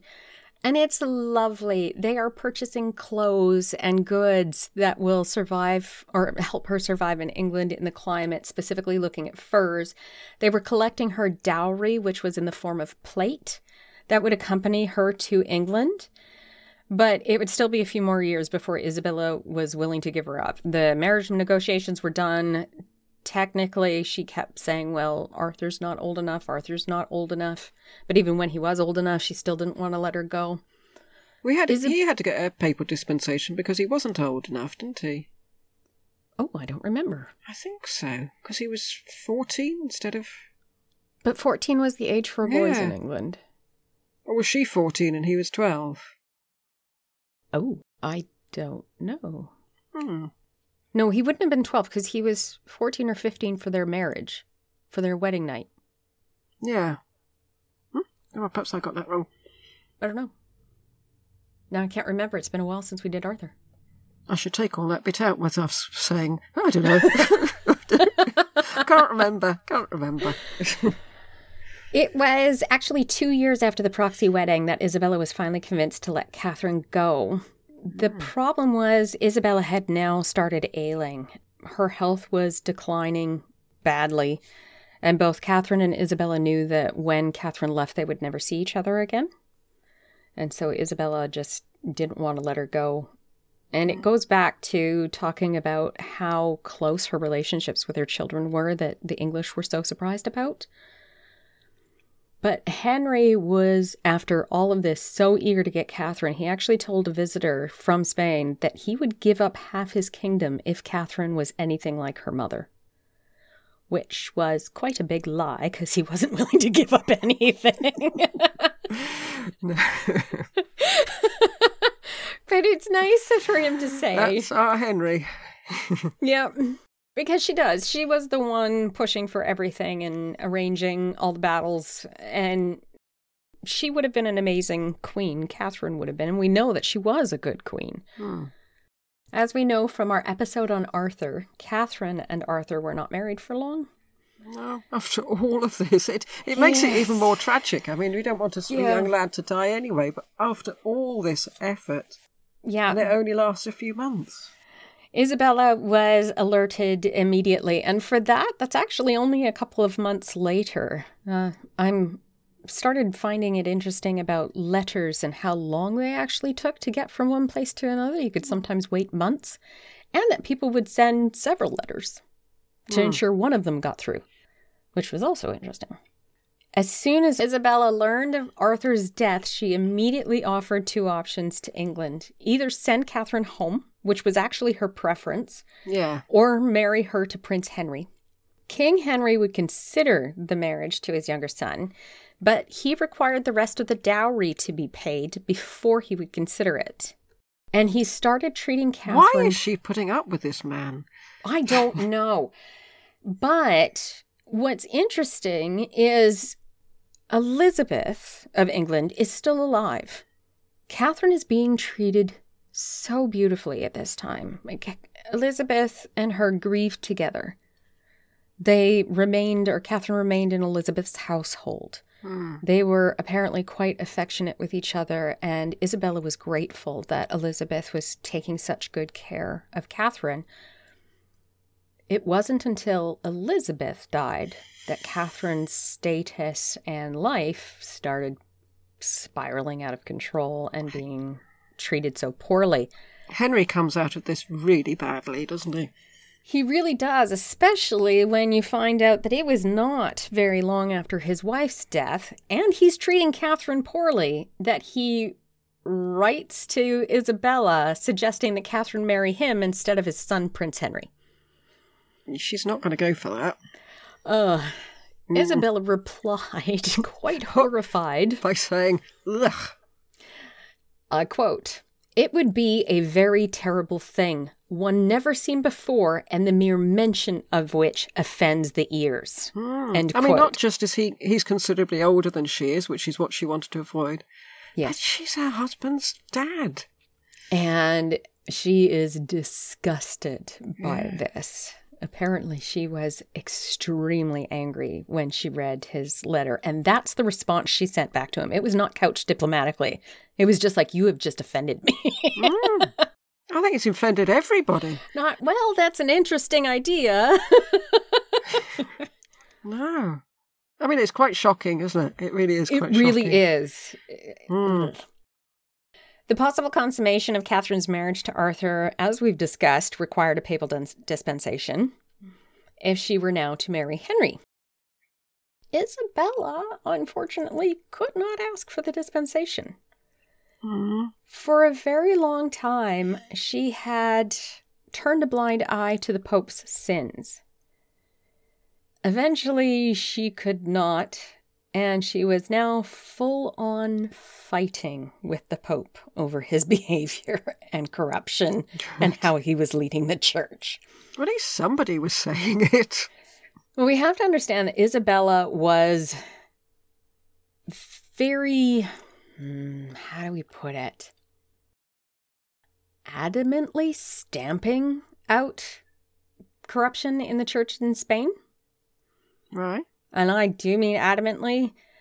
I won't go into details for that, but she started to... Would that be on our Patreon episode? That would be on our Patreon episode. There's quite a big thing about it. Did originally attempt to gently push the Pope towards making changes to his behavior. It didn't work.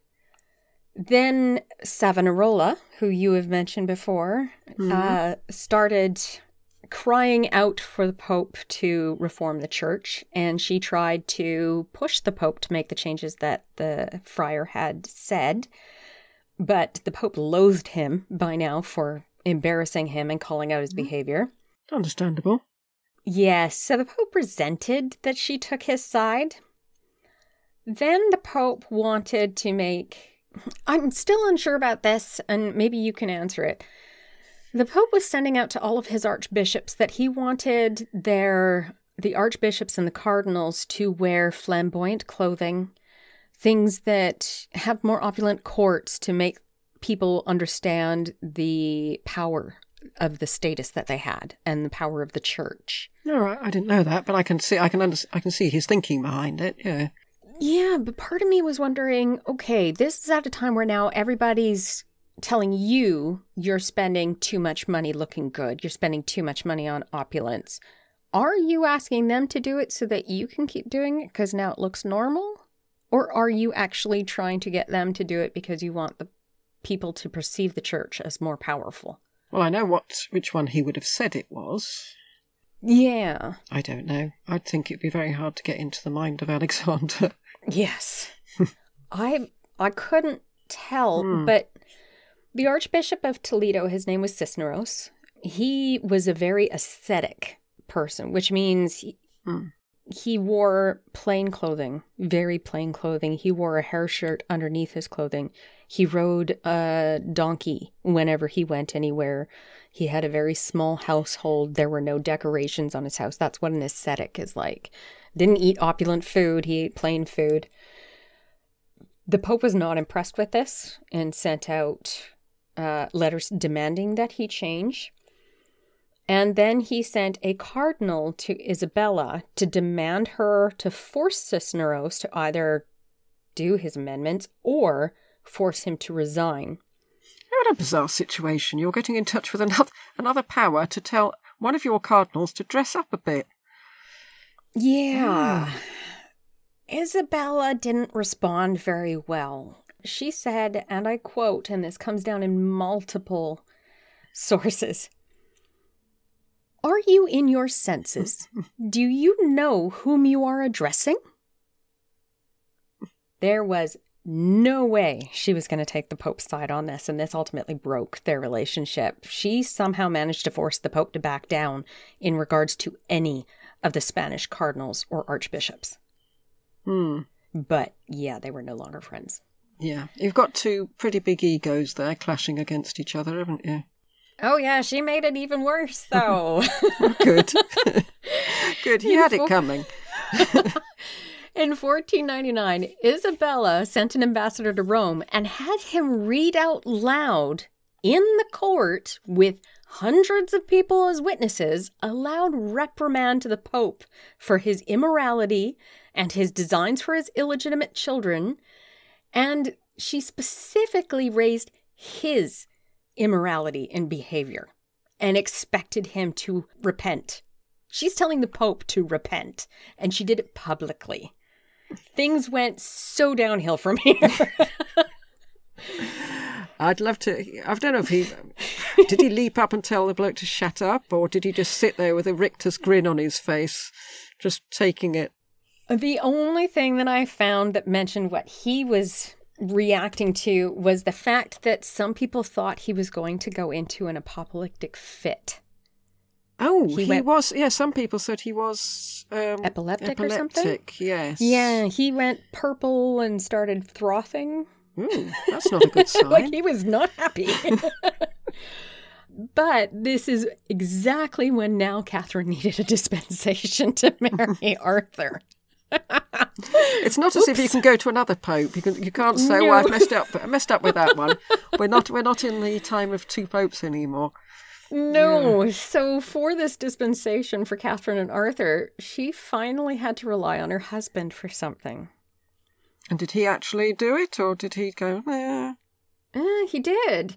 So there was no way Borgia would ever provide the dispensation to Isabella. But this is one situation where the political separation that Isabella maintained between Castile and Aragon really paid off.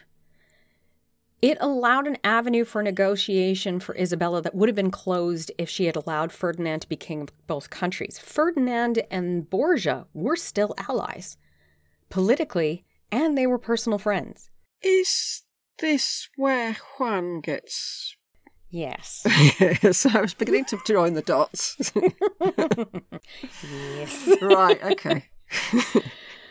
Because Ferdinand was still friends with Borgia, with Juan Borgia and everything, and they found a Spanish princess for him to marry. They were about to get the dispensation, even though Isabella and the Pope were just totally hating each other, when Borgia died. Yes. So I've just given you all this stuff and money and a title and a girl and you're dead. It wasn't until Pope Julius, who became the Pope after Borgia's successor. So there was quite a quick one after that, wasn't there? Yeah, and that was somebody that apparently Isabella was elated about because he was an ascetic. So she figured that the papacy was now going to be reformed.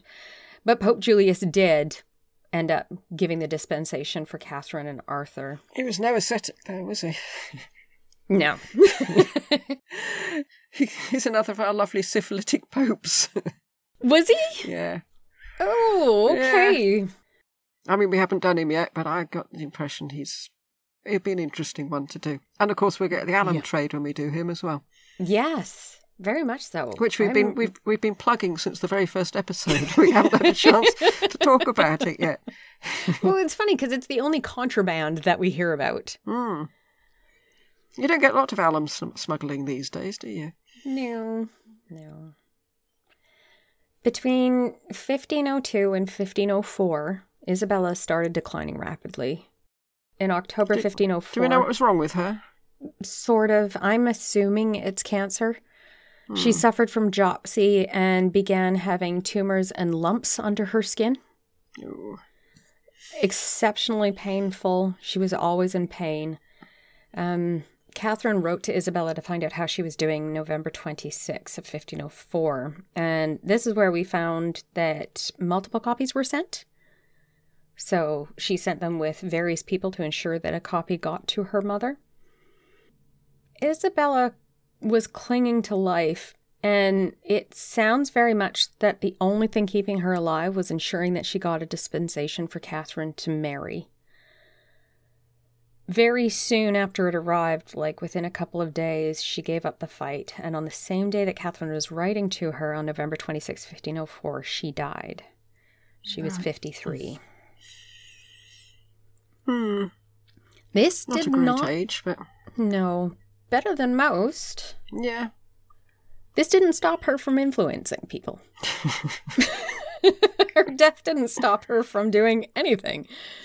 In her will, she demanded that her daughters Catherine and Maria's dowries, which were the only two left outstanding, were paid and paid in full and paid immediately.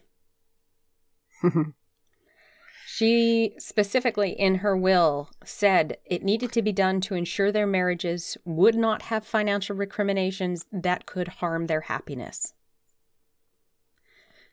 But immediately when she died, and I do mean immediately, like within a couple of hours, Ferdinand sent letters to Henry VII informing him that Juana was now Queen of Castile, but Ferdinand was in control. Right, yeah. He also disregarded everything he possibly could in Isabella's will, including the instructions to pay off any dowries. You'd have thought he'd be as keen to have the dowry as she was. Nope. Because then he'd have to give up money. Yeah. For Catherine in England, Isabella's death had a dreadful impact, not just on her emotions. Her value in the eyes of the English had now incredibly diminished. Instead of being the daughter of the Catholic monarchs of Castile and Aragon, Sicily and Naples, because they now took control of Naples, and the daughter of the implacable Queen, Isabella, who could and would demand proper treatment of her children, she was now just the daughter of Ferdinand, whose word could not be relied on, and the sister of Mad Queen Juana, who was not even in control of her own country. Was she Mad Queen at this time, but was Philip still alive? Philip was already pushing that she was not mentally well enough to be queen, so he wanted to be queen. Or king, sorry. That's an aspect we've not looked at. Oh, right. Oh. Yeah, so he was setting it up to be Mad Queen Juana quite early. Yeah, I remember when I read The Winter King, I strongly felt he was gaslighting her, but I'm not sure. I think she wasn't very well, was she?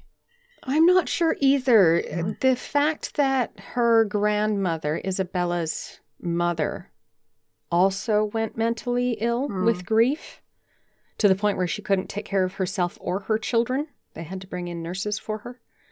Makes you think that it ran in the family. Oh, well, we'll find out. We haven't done either of those two yet, so... No. I think we should do Juana before Philip, but with us pulling things randomly, we're not going to be able to arrange that. But anyway.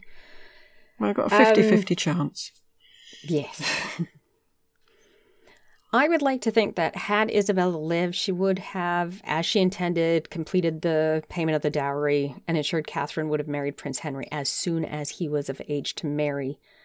partly because that was exactly the way she was going. She was waiting for that dispensation. That was the only thing keeping her alive, and that's what the courtiers said. They feared that when she did get the dispensation, that would be her end, and it was. Also, Henry's treatment of Catherine plummeted when Isabella passed away. What did Margaret Beaufort and Elizabeth have to say about it? I mean, surely... Elizabeth had passed away. Oh, that's right. Of course she had. But what about Mum? She had retired because of her arthritis and her pain.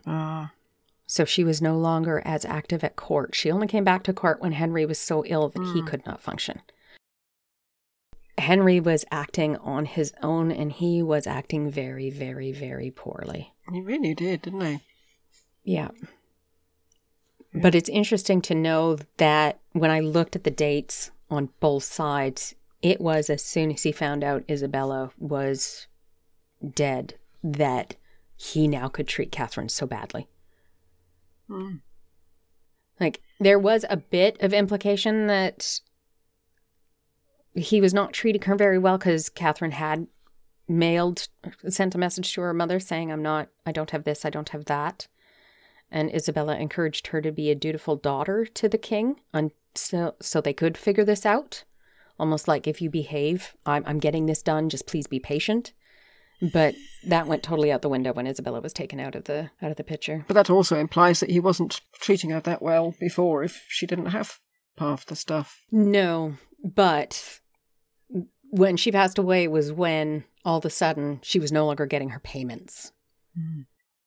She was no longer, she was struggling with her duenna at that time. And instead of replacing her duenna like her mother would have done, which was something they had discussed. Maid. Yeah. No, duenna is a unique position. It's sort of a governess, but when the duenna goes to another country with a princess, they maintain the morality of the household in the Spanish likeness. Right. So they're almost maintaining a Spanish court inside an external court. A side note that we didn't discuss in here, but I really wanted to bring it up. Slavery. Slavery was incredibly common in Spain. They would enslave the Moors after a battle. Nice. Oh, God. But we didn't have it in England for quite a while. No, but my question is, one historian mentions that Isabella ensured that each of her daughters had 3 or 4 slaves attend them and go with them to the country that they were being married to. Did Catherine bring her slaves with her? I suppose they could have done a bit of semantics, couldn't they, and changed the word to servant once they came Possibly. over to on the English shore. But that historian was pretty clear-cut that each of her daughters were sent off with slaves as well as ladies-in-waiting and attendants. I was just thinking once they arrived in England, they might not have been slaves anymore. They might not have been called slaves anymore. Right. I don't know. I'm just speculating. Right. Oh, nasty. I don't know. The other question I have is, if Isabella had survived and Catherine had maintained her importance, I wonder if it still would have ended up with the Battle of Wills between Henry VIII and Catherine. I don't know. There's so much that went sideways after she died. I mean, even if she hadn't, I doubt Catherine would have had the hardships that she had until the marriage to Henry had occurred, because Isabella wouldn't have stood for it. I don't know. But now we have to rate her. Okay. Right. This is a bit awkward because we are rating her specifically on her interactions with England. Yeah. Amphibole. This is our intrigue round. How devious were they? I'm really unsure if we can attribute it very much intrigue to Isabella. She was a fierce negotiator, and she had a very real impact on England and Henry II and Scotland and their political climate between those two countries.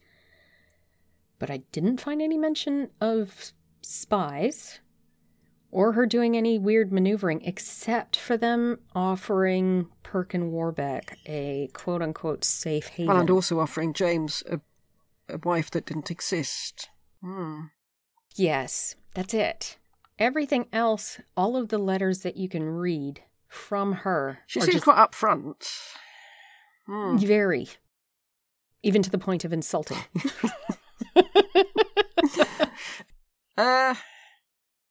Yes. All I can say is we're looking at the negotiation aspect.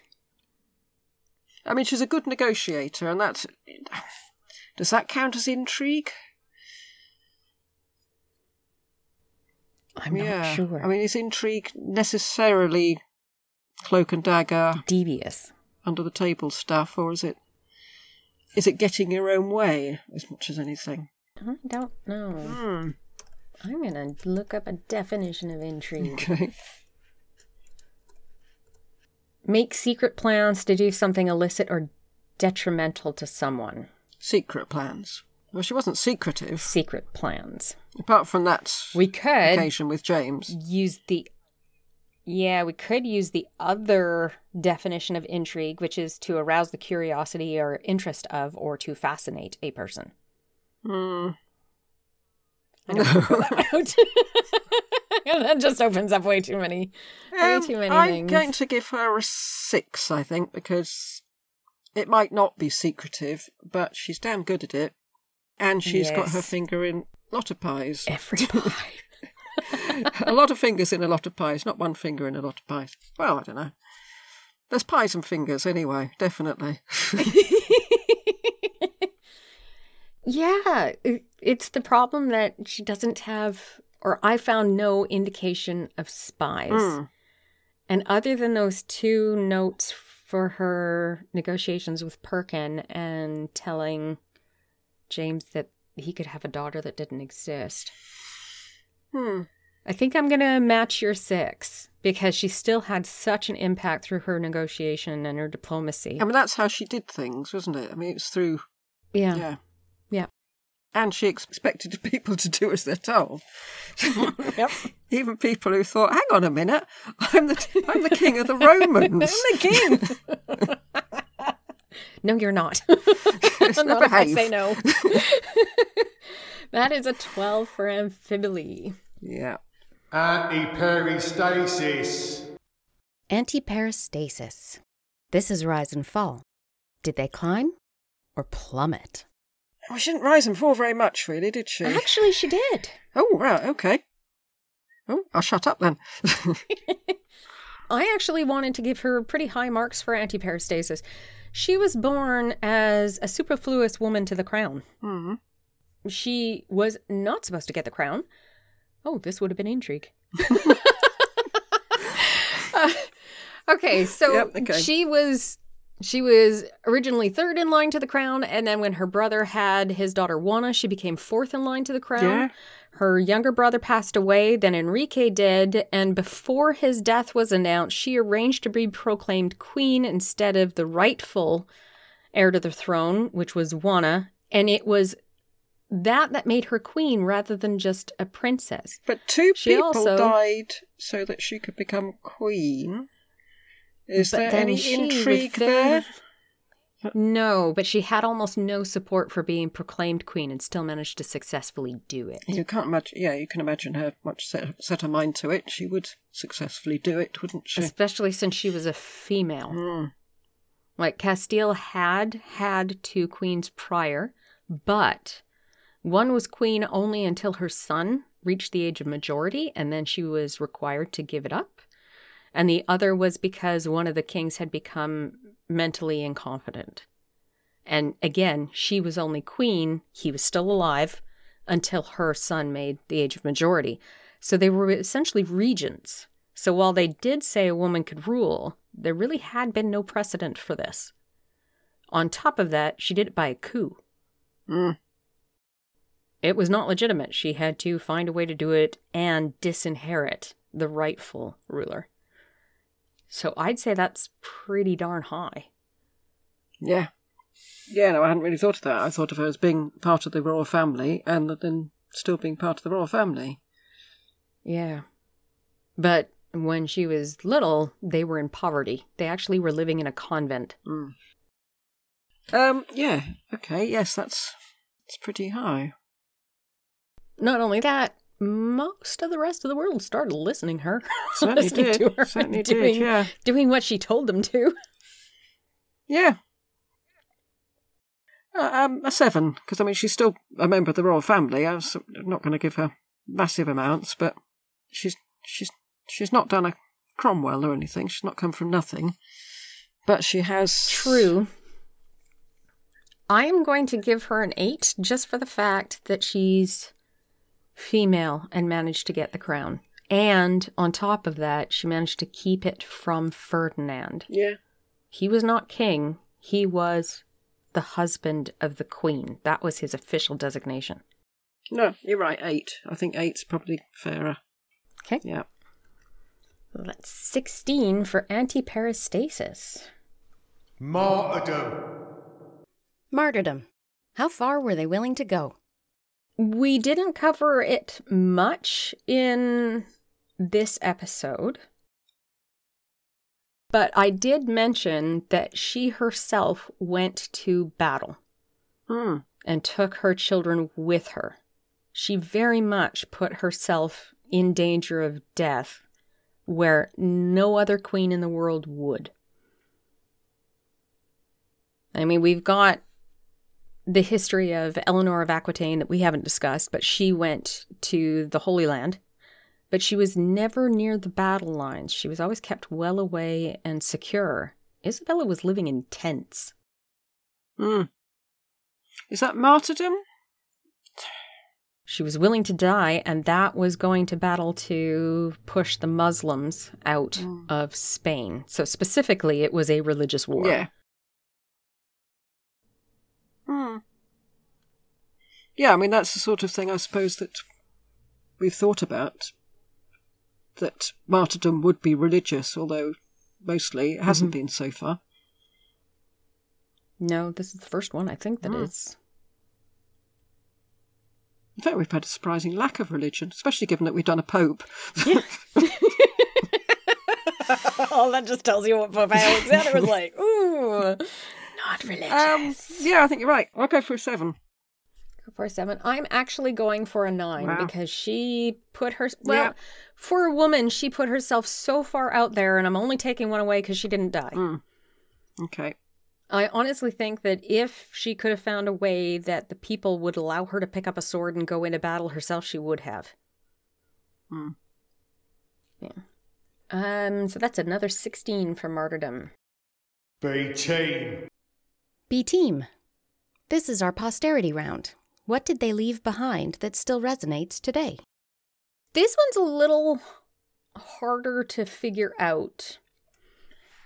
Her B-team really, which is posterity, really goes through Catherine rather than herself, because she specifically sent Catherine to England. She decided Catherine was going to England. Or the team has nothing to do with England, it has to do with America.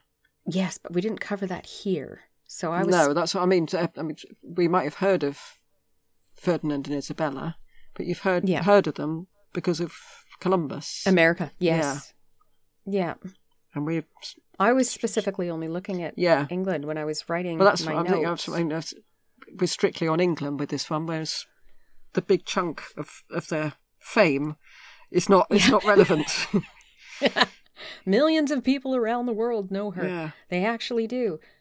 But specifically for England, I sometimes wonder how horrified she would have been if she had realized that it was her daughter's marriage to Henry that ended up starting the Protestant Revolution in England for such a religious woman. Oh, my Lanta. Oh. Yeah. So really, her effect on England was massive. But she also encouraged, pushed, arranged the marriage between Scotland and England to stop those countries from fighting. She brought peace to England in a time that England was still battling with Scotland and Ireland. Yeah, and I think initially we thought of Betim as how famous are they? How much have people heard of them now? Whereas we seem to have changed it a bit to how much. Probably because a lot of the people that we're covering nobody's heard of, so we had to modify it a bit. Now it's what they did carry on through history, and the fact that she is the mother of Catherine is huge, especially since we're doing a podcast about the Tudors.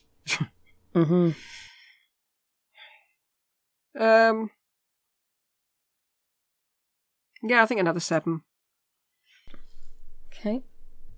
I was thinking a 6.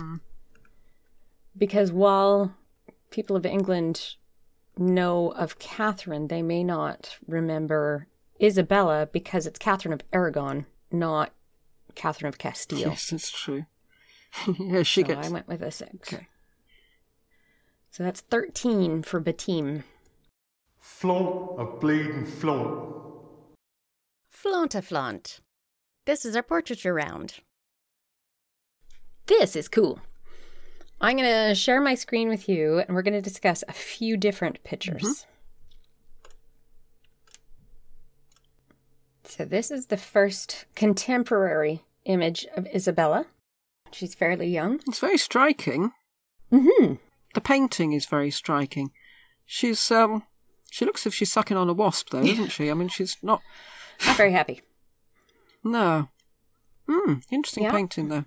Do you want to describe her? She's got very severe centre parting, red hair. She's quite. I've got to say she's got a squint. She's got a sort of narrowed eyes. I've got you in my sights. You can't get away with anything sort of look. Slightly pursed lips. She's wearing quite a lot of big chunky jewellery stuff.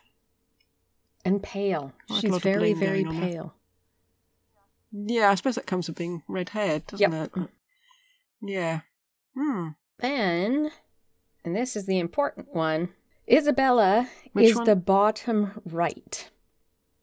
On her knees reading the Bible. She's crimped her hair. This is a picture of, presumably, the Virgin Mary and Jesus. It is. We've got some sort of cleric thing in the background, reading the Bible. We've got somebody looking lovingly at the child. I don't know who that is. That is her eldest daughter, Isabella. Isabel. What I found interesting in this is how Isabella herself wanted to be portrayed. And she's portrayed like this in several. She and her children are depicted with the Virgin Mary and Jesus all over Spain. You can still find these and what are they called? Bas reliefs, where they carve into the side of a building. Sculptures of her and her children with the Virgin Mary to show how religious she was and how they assumed that they were part of the Holy Family. She was trying to... This is extraordinary that people thought that was acceptable. I mean, yes. That you could just join the Holy Family. Well, it's interesting, and I'm going to put in a plug here for the Spanish Arpada. If you listen to them, they talk about how a lot of the Spanish monarchs take their history back to Adam and Eve. They link themselves right back through history of the Bible in how they're related to religious families in the Bible. So this might have been an accepted... Yeah. Well, Henry VII was related to Brutus, the king of the Britons, and Aeneas of the Trojan Wars. And King Arthur. Yeah, Cadwaladen. I just find it interesting that this is one of the first times that we really see symbolism being used as propaganda. Which is one of the things we were looking for in Flaunt-a-Flaunt. Yeah, definitely. And I notice it's interesting to me that the Virgin Mary is wearing black, a very plain gown. Usually she wears pale blue, doesn't she? Yeah, but Isabella is very well decked out. She's better dressed. No, she hasn't.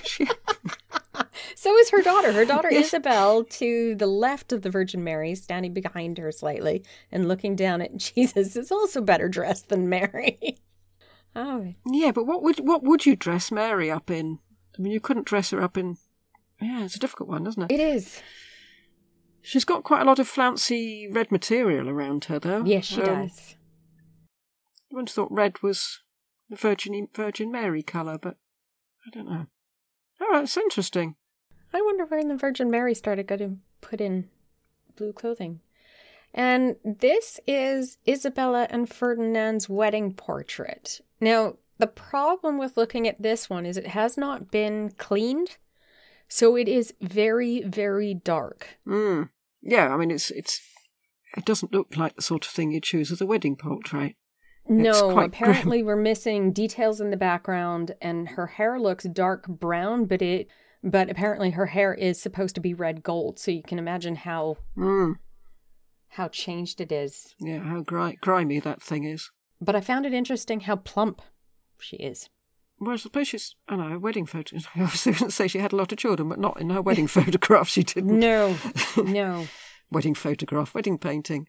But you can see the resemblance between her and her husband in their lips. The small upper lip and the big pouty bottom lip. I must admit, his face doesn't look... No, he's not resolute, does it? It looks a bit... It looks vapid. All the men in these paintings look vapid. Yes, she looks determined. It must have been a look... Yeah, we're seeing something different in these paintings to what people saw in those days, I think, because... We must be. Yeah. But I find it interesting that in her photo, in the first painting of when she was younger, before she got married, she looks so determined and honestly a little on the nasty side. Yeah. Whereas her husband, who should look like that, instead looks stupid. They're not looking at each other. They're both staring off into space. At angles, yeah. And she's looking sideways at him thinking, what the hell have I got myself latched onto? But I think, yeah, I mean, I think a 9 for the paintings because it is propaganda. So that's what we're looking for. What would get a 10? What's his face got a 10, didn't he? Pope, yeah. I think when we get to the Elizabethan ones and it's sort of dripping with alchemic symbols and things, that would do it for me. I think I'm actually going to give her a 10 because it is using the Virgin Mary as propaganda. Yeah, which is quite cheeky, really, isn't it? It very much is. I am on par with the Virgin Mary. Well, in fact, I'm better dressed. I know. But part of that, I think, is Isabella also pushing her reform of the Spanish church because she did want them to be ascetic. She did want them to follow a simpler life. So to present Mary as being somebody dripping in jewels would have been against what she was trying to encourage. Yes, but you'd have thought it would go the other way, that she would dress down. Ooh, we're going to discuss that in the Patreon episode. Oh, in the Patreon episode. Yes, in the Patreon episode. Sorry, we probably will not do this in the future like this, but there was so much I wanted to speak about her that it had to wait. Yeah, there's not going to be any or many that we're going to be doing in the main episode and Patreon anyway. We got such a stock of people for the Patreon episodes that... we won't have time anyway. No.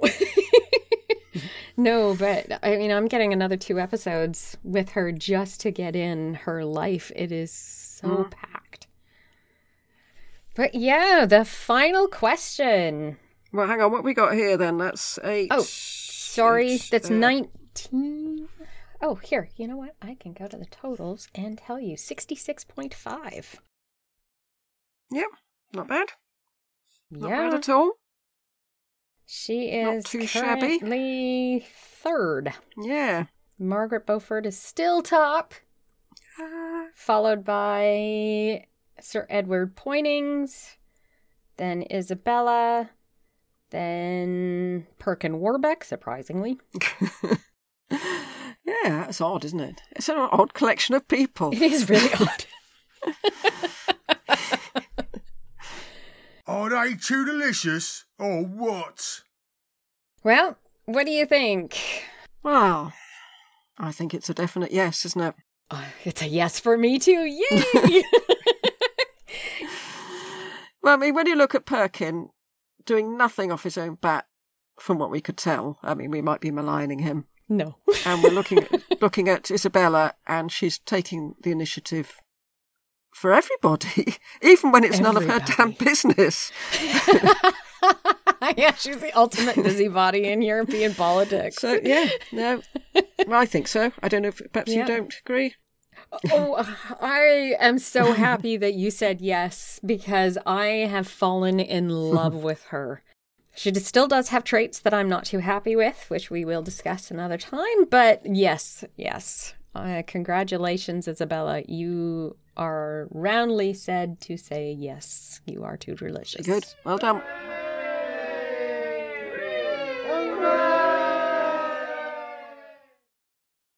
And now I get to see who my next person is. I do. Hang on, got the box.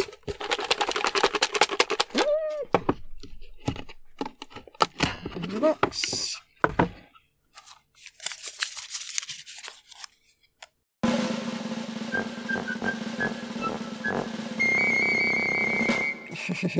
You're not going to like this. Oh, no. You're not going to like this at all. Oh, no. Polly, do you want to Virgil? Oh, my God, no! Oh, really? But this is quite good for me because I've written an episode on Bernard Andre,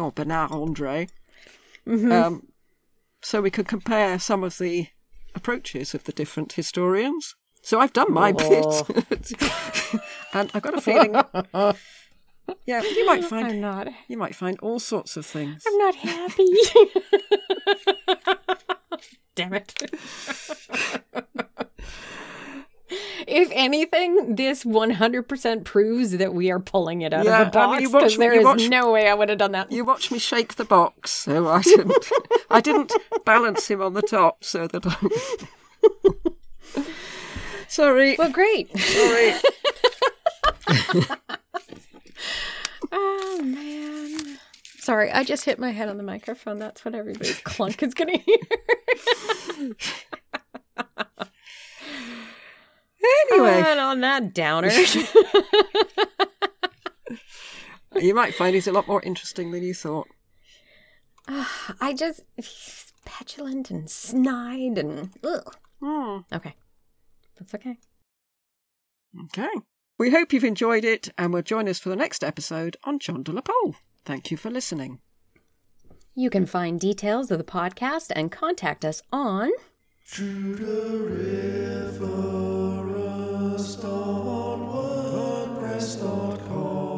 Email tudoriferus@gmail.com. We're on Podbean and all the usual platforms. Also Facebook and Twitter and Instagram. Right, here we go. In the meantime, el lunático, el amante y el poeta son todos compactos de la imaginación. Palabras, palabras, meras palabras, sin importar si son del corazón. Goodbye. Goodbye.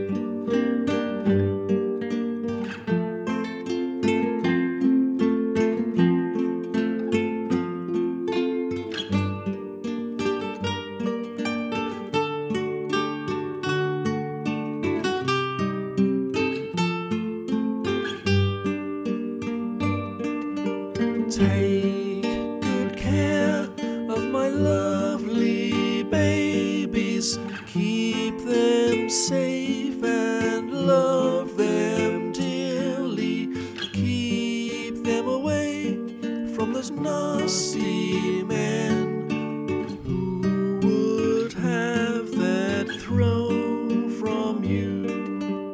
One thing I would ask you, please, dear, make sure you don't predecease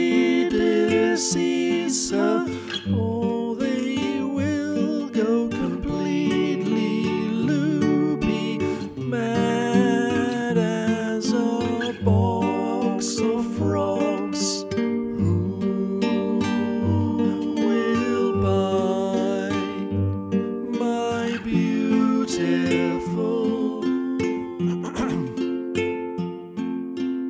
Won't you take her, James?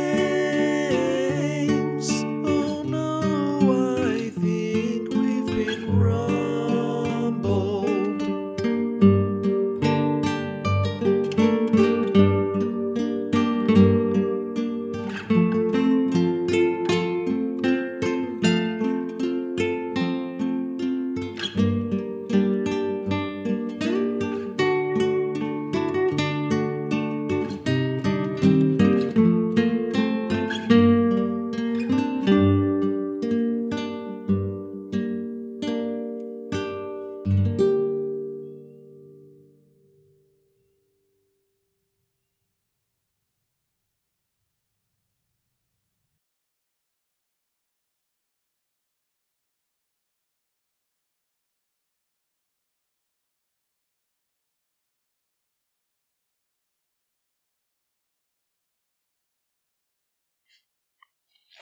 Do you want to say it in English too?